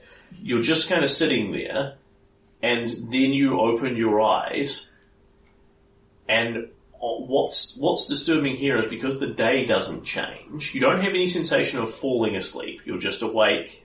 Then at some point you're out. You don't remember dreaming at all. You don't wake up in the middle of the night, except I imagine you're keeping watches here because there's a vaguely hostile environment. Yeah. And Tristan says, like, we'll stand and watch for you, and Tristan sort of, no. They don't have the attention span. No. Their intentions are good and pure, but that won't help us if a troll eats us in the middle of the night. Yeah, so we'll stand watches, which I imagine is much easier than usual, because it's actually the guy trying to go to sleep that's having the trouble. Yeah. So you have a complete lack of dreams here. Which probably has something to do with the fact that you've cacked the Nightmare Rook. Yeah. Otherwise this might be a good bit harder to sleep and rest in here. Yeah. Tristan gets up in the morning and says, well, let's see what happens. Sits down and sort of strums his lyre a bit for his spells, and then looks up a moment later and says, alright, well that's all I needed. He draws his energy from the first world instantly. He does not need his mighty 15-minute spell prep time. He needs his night's rest and then he's done. Cool. Kaelin gets back a plentiful supply of hit points and is back at full. He doesn't think it would work this way if he was a different person. Yeah. Yeah, he might have more trouble preparing his spells, but given he draws his energy from the first world, it's like, oh yeah, first world, I'm standing in it. And his spell duration, actually, that's how you know that time has passed. Because at some point, like Tristan has, let's say Tristan has first watch. Yeah. Sorry, you have first watch, Tristan has second. Yeah. So Tristan goes to sleep, you wake him up, your sensation is you go and lie in your bed, you're just lying there in the bedroll waiting, looking up at the twilight. You blink once, you look up at the twilight, and the magical horses that were here have vanished into thin air. Yeah. Mm-hmm. And that's the only that's the only real thing you have to notice. The time has moved, Tristan is somewhere else, the magic horses are gone. You feel very slightly less tired, not that you were all that tired to start with. Yeah. And that was several hours of rest. Cool. And, we, have breakfast with the pixies. Yep. I don't want to use up 100% of my fave food, but we put aside little portions of the stuff we're eating for the pixies. It's not very hard. Yeah. And, then, say goodbye to the pixies and, retrace our steps back through the, various places from there. So that was Troll Lair, Forgotten Time House, Scary Niska House, which we go through very quickly without stopping. Yep, Tristan will take 20 minutes before you start and cast his Phantom Steeds again. Yeah, to speed us up through the various routes. And then, on to whatever Zadaka said we should do from the Niska House. Yep. Or whatever was here before, because the Niska House presumably wasn't here when he did that. Yep, so you follow Zadaka's bizarre directions. Yep.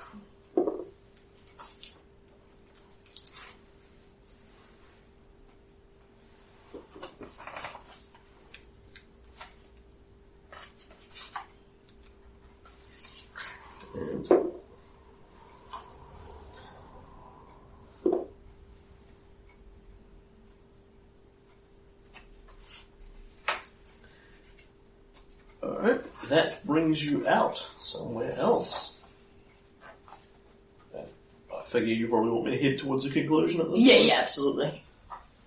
I just figured it'd be more dramatic than we sleep at a peaceful pixie waterfall. Yep. So,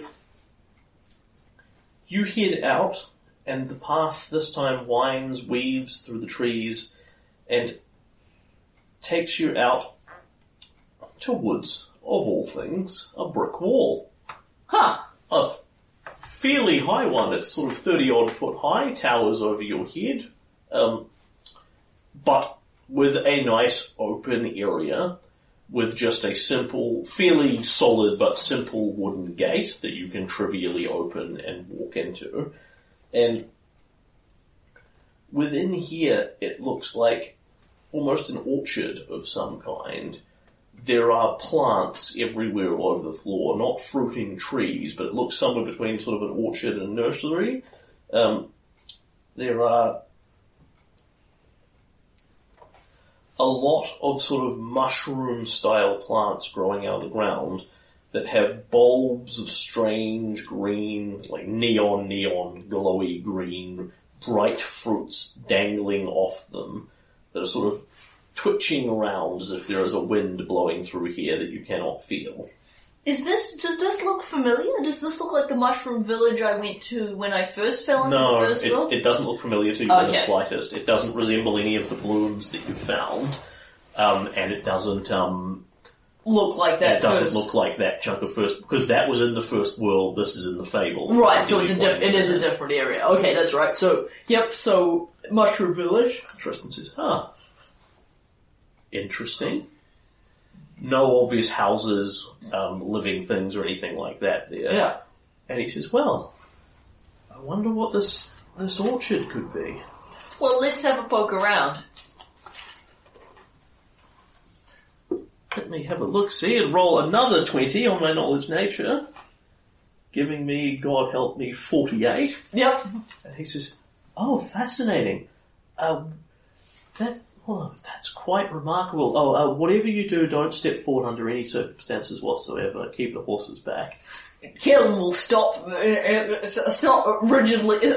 stop like he's walked into a wall and hold on to the horses. He sort of goes down, goes towards one of the fruits, puts a finger up to it, thinks the better of tapping on it, and just very gently gives the slightest little and blows on it, barely a breath worth, and the fruit rocks very slightly, and as soon as it is touched by Tristan's breath, it starts to make a tiny little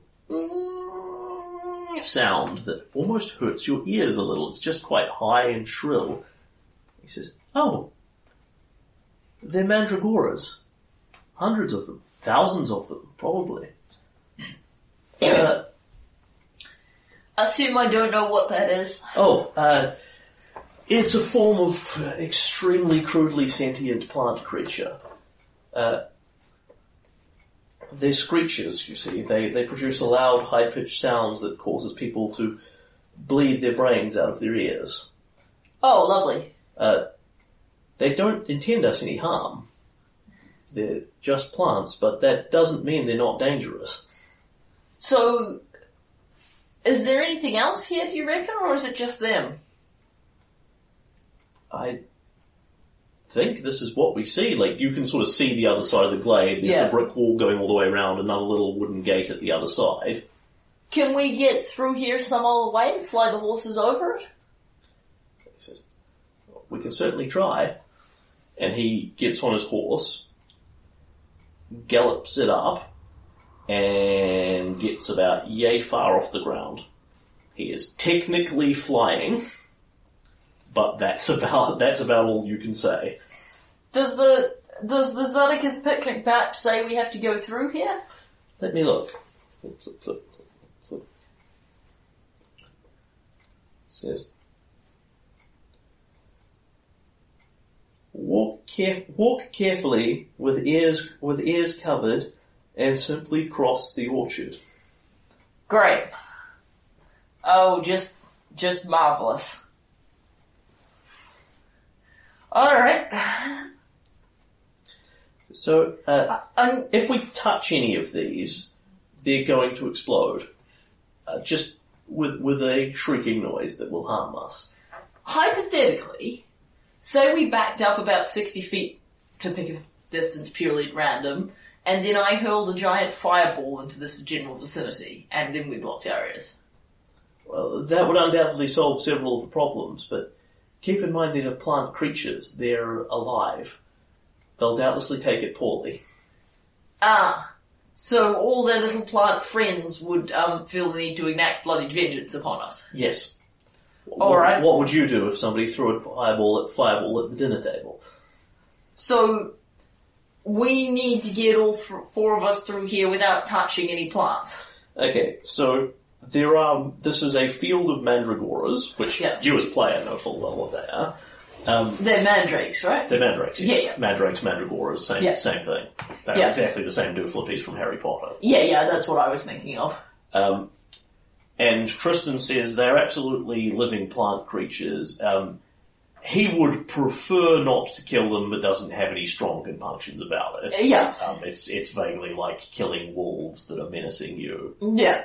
You know, or killing a bear that's in your way. Like, he would prefer not to, but he won't lose any real sleep over it. Yeah. On the other hand, there are many ways in which you can kill plants, because among other things you have blight, which will do horrific amounts of damage to this. Yeah. But then you'll get some mighty fucked off plants. Yeah. So, you've got a couple of options here. Flying over the things doesn't seem to work. Yeah. You can try some other method of crossing here. Yeah, if I had Bryn, I'd try dimension dooring. You can try, Tristan can tell you, mostly uselessly to you, that if you can make it dark, then the mandragoras won't explode, but I don't know that you have any method of doing that. I don't have, like, darkness spells. Nor does he. Yeah. But they are vulnerable to darkness. If you can get them entirely in darkness, then they won't explode. Yeah. So effectively, it's a combat encounter that you can avoid, or it's a combat encounter that you can start by hucking fireballs and blights into there. Or you can try and pick your way across using your amazing acrobaticsy skills. And sort of treading on 2 or 3 of them is going to be your problem. They're going to explode and you're going to bleed from the ears. Deliberately mass fireballing large quantities is going to piss off the rest of them, and then you're going to get a fight. Yeah, So, here's what I'm thinking. Yep. I have in my bag, which I have carried for nearly the entire campaign, a feather tree token. Yep. It will grow a full-size tree. Yes. If I toss it into the middle of the field and grow a full-size tree, sure. Can I tie a rope to that tree and swing across the Mandragora field? In theory, sure. You will doubtlessly pop several of them when you create the tree, but that's not a big problem. Yeah. Because you'll be standing back here. Yeah, I'm aiming to heft it in. And because I'm only killing 1 or 2 of them, I'm presuming that in the same way that if I treat on them, the rest won't reap bloody vengeance. Yeah, there are thousands here. What you'd effectively be looking at is a swarm rather than thousands of tiny little creatures. Yeah. But effectively, Tristan says, you know, it's kind of the distinction between if you look at something like a blueberry bush, if you crush a couple of blueberries, the bush is still fine. If you set the bush on fire, you have more or less destroyed it. It kind of sounds more like a beehive. Yeah, actually. Like if you kill a couple of bees, it's fine. The beehive doesn't care. If you start setting the beehive on fire, all the bees will come and kill you. That's a very good analogy. Well done, you. Yes, this sounds like a plan that is at least theoretically doable to you. Yeah. It sounds like an overcomplicated magical solution. It does sound like an overcomplicated And a use for my feather tree token, which I have carried for the entire game on the belief that sooner or later a tree would come in handy. Do you want to go through with this? It shouldn't, it will either, it shouldn't take awesomely long to resolve. If it becomes a combat encounter, I want to stop, but if we can pull off... although it shouldn't, because you're doing it in the non-combative method. Yeah. The risk here is that you will get hurt with a bunch of sonic damage. Yeah. As opposed to, anything else. Yeah, so basically what Kaelin's looking for is he wants to heft the feather tree token in, and then, do some kind of a tie a rock to a rope, and do some kind of a lasso thing to get him a rope into the tree, and then effectively kind of construct a rope bridge up and a rope bridge down so that people can come and go beforehand. You've got rope. Have you got a grappling hook? I don't think that I do have a grappling hook. What I do have is 200 foot of rope. so I can set this up and leave it without running out of rope. Amply enough for your purpose. But I don't personally have a grappling hook. Tristan has a grappling hook. Well, that's thoughtful of it. And also some more rope to add to your pile. Yeah, a grappling hook is what I need. If I can... And a feather token whip, which is probably less useful. Because if I can get into the tree, I think I can do rope bridges to both sides with a lot of strength and a lot of rope. And effectively you've got the brick wall here as well. Yeah, so I can effectively tie a rope that we can climb along, and then tie a rope that we can climb along, and we can have a permanent, and because the tree will just grow indefinitely, we can have a permanent Mandragora bridge, because, like, we might need to retrace our steps a few times. Yep, makes good sense. So do you want some kind of, like, climb check, and some kind of possibly taking sonic damage? So what I want first is... what can you do with this token? Blah, blah, blah. Each token is bloody gap. Okay. I'm going to require a couple of rolls for this. Sure, I'm crossing off the token on the basis that one way or another I don't have that anymore. So this is a ranged attack roll, your dexterity plus your base attack. Yep. Which is very much Kaelin grabs the token and you want to fling it into the right place in the field because you want it about halfway. It's no good if it's on the other side. And if it's and if it bounces off the thing and tips out of the... So the better you do with that, the easier this will be. Cool.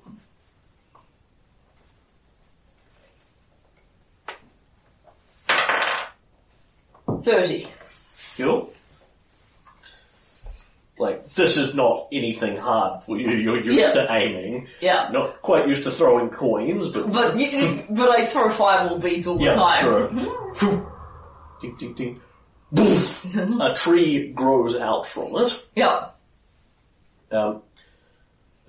And grows to a height that is nowhere near the 60 feet that you are expecting. It is nowhere near as big as the gigantic trees around. It still looks like a solid tree. It just doesn't go anywhere near as tall as you would think. Like there's basically a barrier over the top of this. Yeah. The tree only goes so high. However, you've got it right in the middle. You take Kristen's grapple, tie it to the rope, throw the rope at the tree, and now you need to give me another ranged attack roll. Yep. Alright. That one wasn't as good. Oh no, it was actually pretty good. That's a 21. Okay. And you hit the tree, thunk, the grapple wraps around one of its branches, yank. Okay, you've got it tight. And at this point, you've effectively got to get up the wall and like tie it to something, or tie it to the gate or something in that neighbourhood. Yeah. Tristan is looking at this and pretty much thinking, I think we're going to need to abandon the horses. I figured you could summon us new ones on the other side. I can. I know it uses up more of your spells, but, going forward we'll be able to pace the journey on the basis that we can get this far with the horses and then we'll need to generate new horses on the other side. Yes.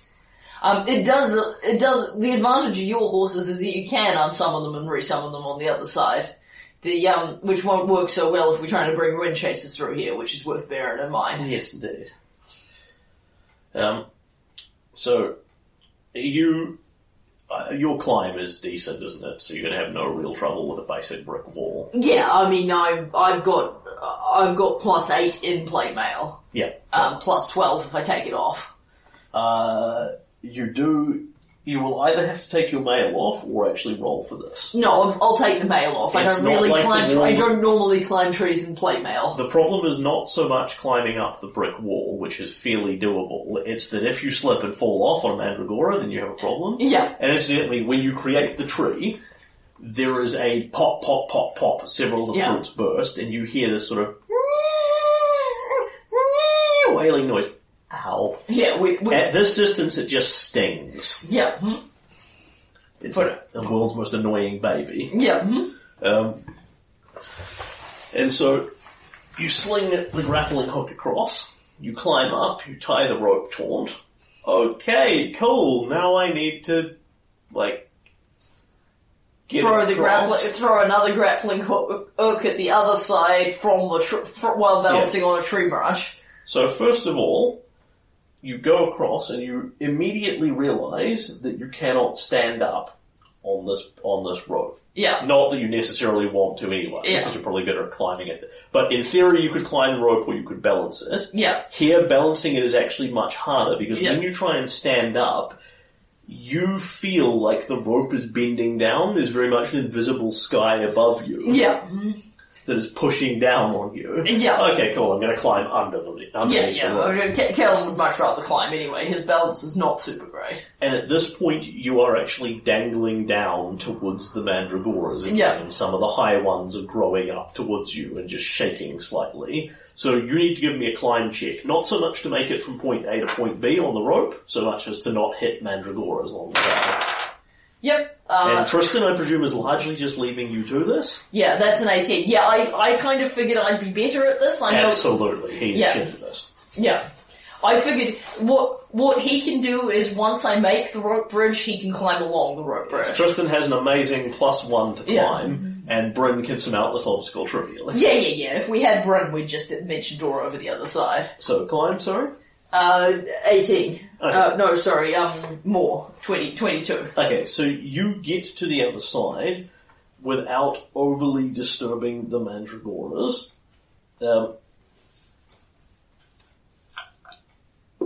at that, you take 4 points of damage as something beneath you pops. There's a shrill sound of sonic damage, and you go, ow. Yeah.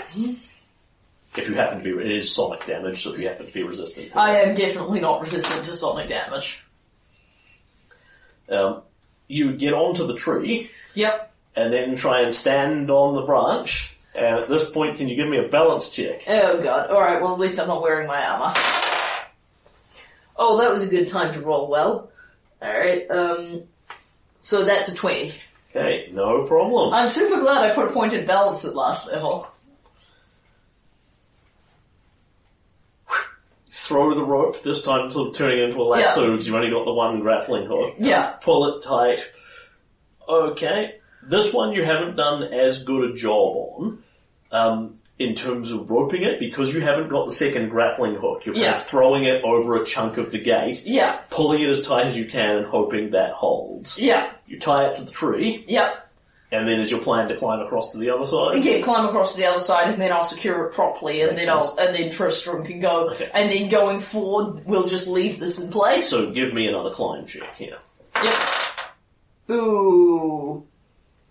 I don't know that I like that. Well, let me add it up first, but that's a 13. Okay. If that involves me falling off and hitting the mandragoras, I'm going to re-roll it. If it just involves me taking a bunch of sonic damage, I'm just going to take it. At this point, as you bang 2 or 3 of them as you go. Yeah. They explode beneath you. And then you get far enough. Then as you're getting towards the end, the knot on the rope begins to slip and give way. And at that, you are going to go down right at the edge of the field and land in a big Kalen angel. That's not going to set them off, however, as in they're not going to jump up and start trying to kill you. You're merely going to get a big explosion of sonic damage. I'll take the big explosion of sonic damage. Okay, so Kalen realizes that the rope is going, and if you don't let go immediately and try and land as gracefully as you can, you're going to swing back into the tree and be stuck halfway there, well exploding a bunch of mandragoras. Yep, so I let go of the rope. So instead you let go and try and pull yourself into as little a ball as you can for as little impact as you possibly can. Yeah. And that is a reflex save. Okay. 19. Okay. And then Kalen's instincts take over, and you always take a back bump flat. You put your arms out and you bump on your back, because that's how you fall in a fighting arena. Yeah. And so you fall and make a Kalen angel in the mandragoras. Yep. And there is this unsettling string of shrieks that all now form into one horrible voice. And then I go like this. Like a gargantuan baby screaming in your ears. Yeah. And I take a bunch more sonic damage. You take a bunch more sonic damage.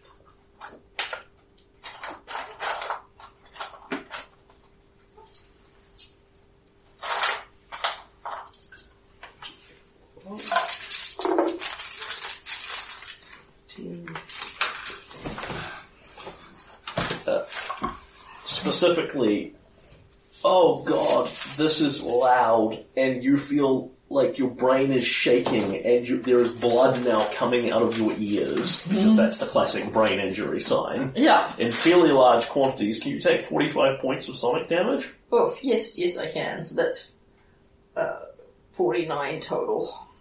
Counting the original 4. And then can you give me a will save as well? Ducky, hold up.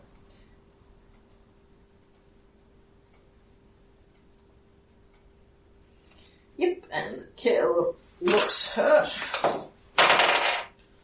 And gets a 24 on the will save.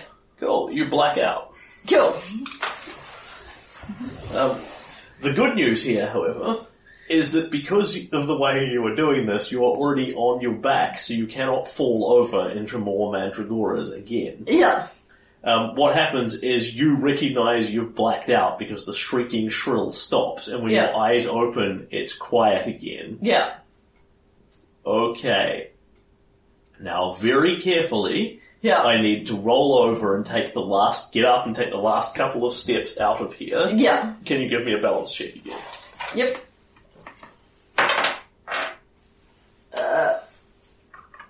That would be a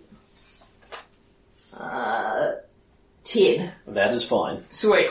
That is quite adequate to you sort of gently come over, just put one hand here on the one that's already squished, one hand here, and then quietly step, oh god, I'm on the other side. Yeah, so I presume I still have the end of the rope? Very much so. Cool, so I'm gently carrying the end of the rope, and then I'm going to secure it to the brickwork. Oh, for a used rope check. And then I'm going to lean heavily on the outside of the brickwork.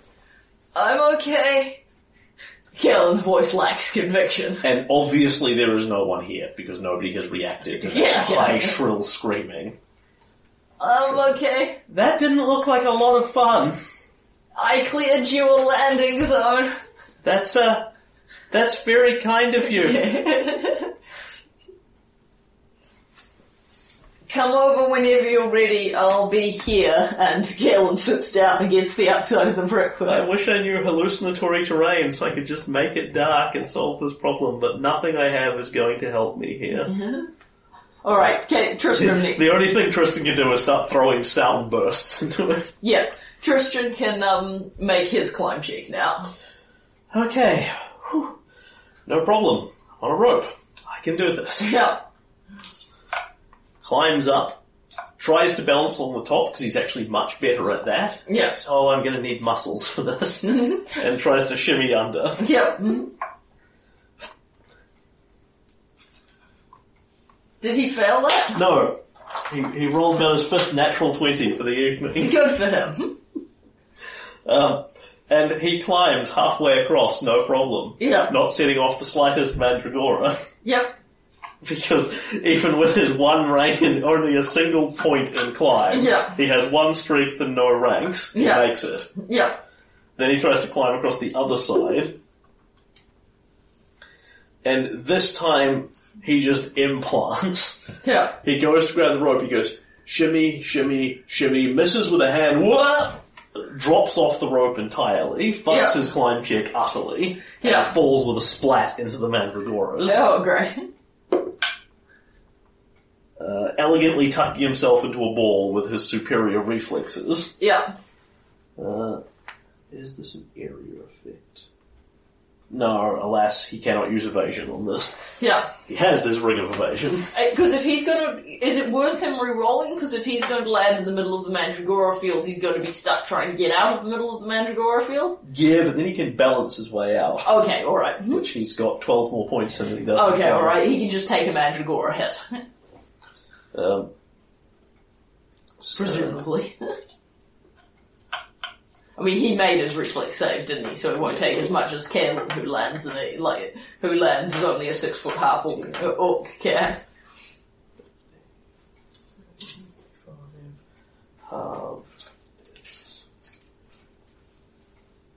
Okay, so Tristan takes 22 points of sonic damage. Yep. Does he black out? He does not black out. Yep.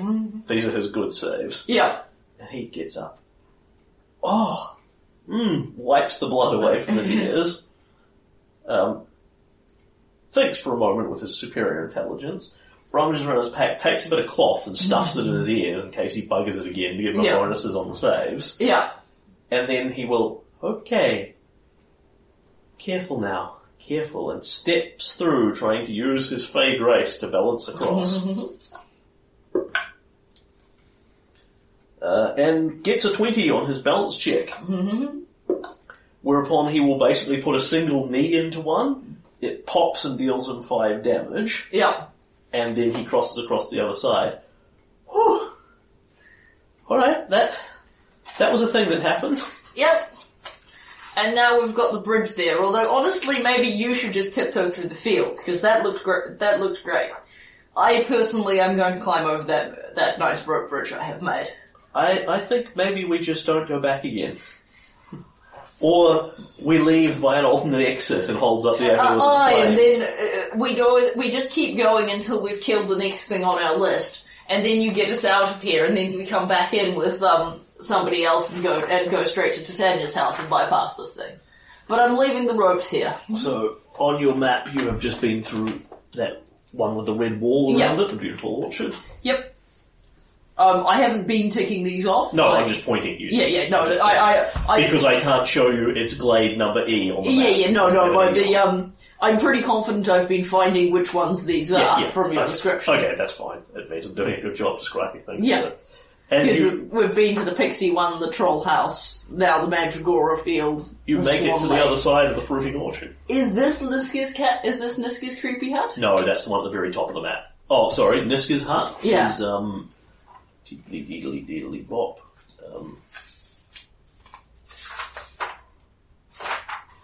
Number H on my map. That would be the one below the Troll House. Oh, right, so that's... There's a white-looking house up there. Okay, that's that house. Alright, yeah. So, we haven't been to this creepy tentacle lake, this thing, the nightmare... We haven't been to the tentacle lake, the icy-looking thing. Or the Nightmare Rook. Or the Nightmare Rook's perch. Yeah. Okay, but you have made it across the fruiting orchard. Yes. Do you want to see where you end up next, or just leave it there? I think just leave it there. The drama can be we stagger off, bleeding from the ears. You stagger off, bleeding from the ears, deep within the fable at this point. Yeah. Dum dum dum.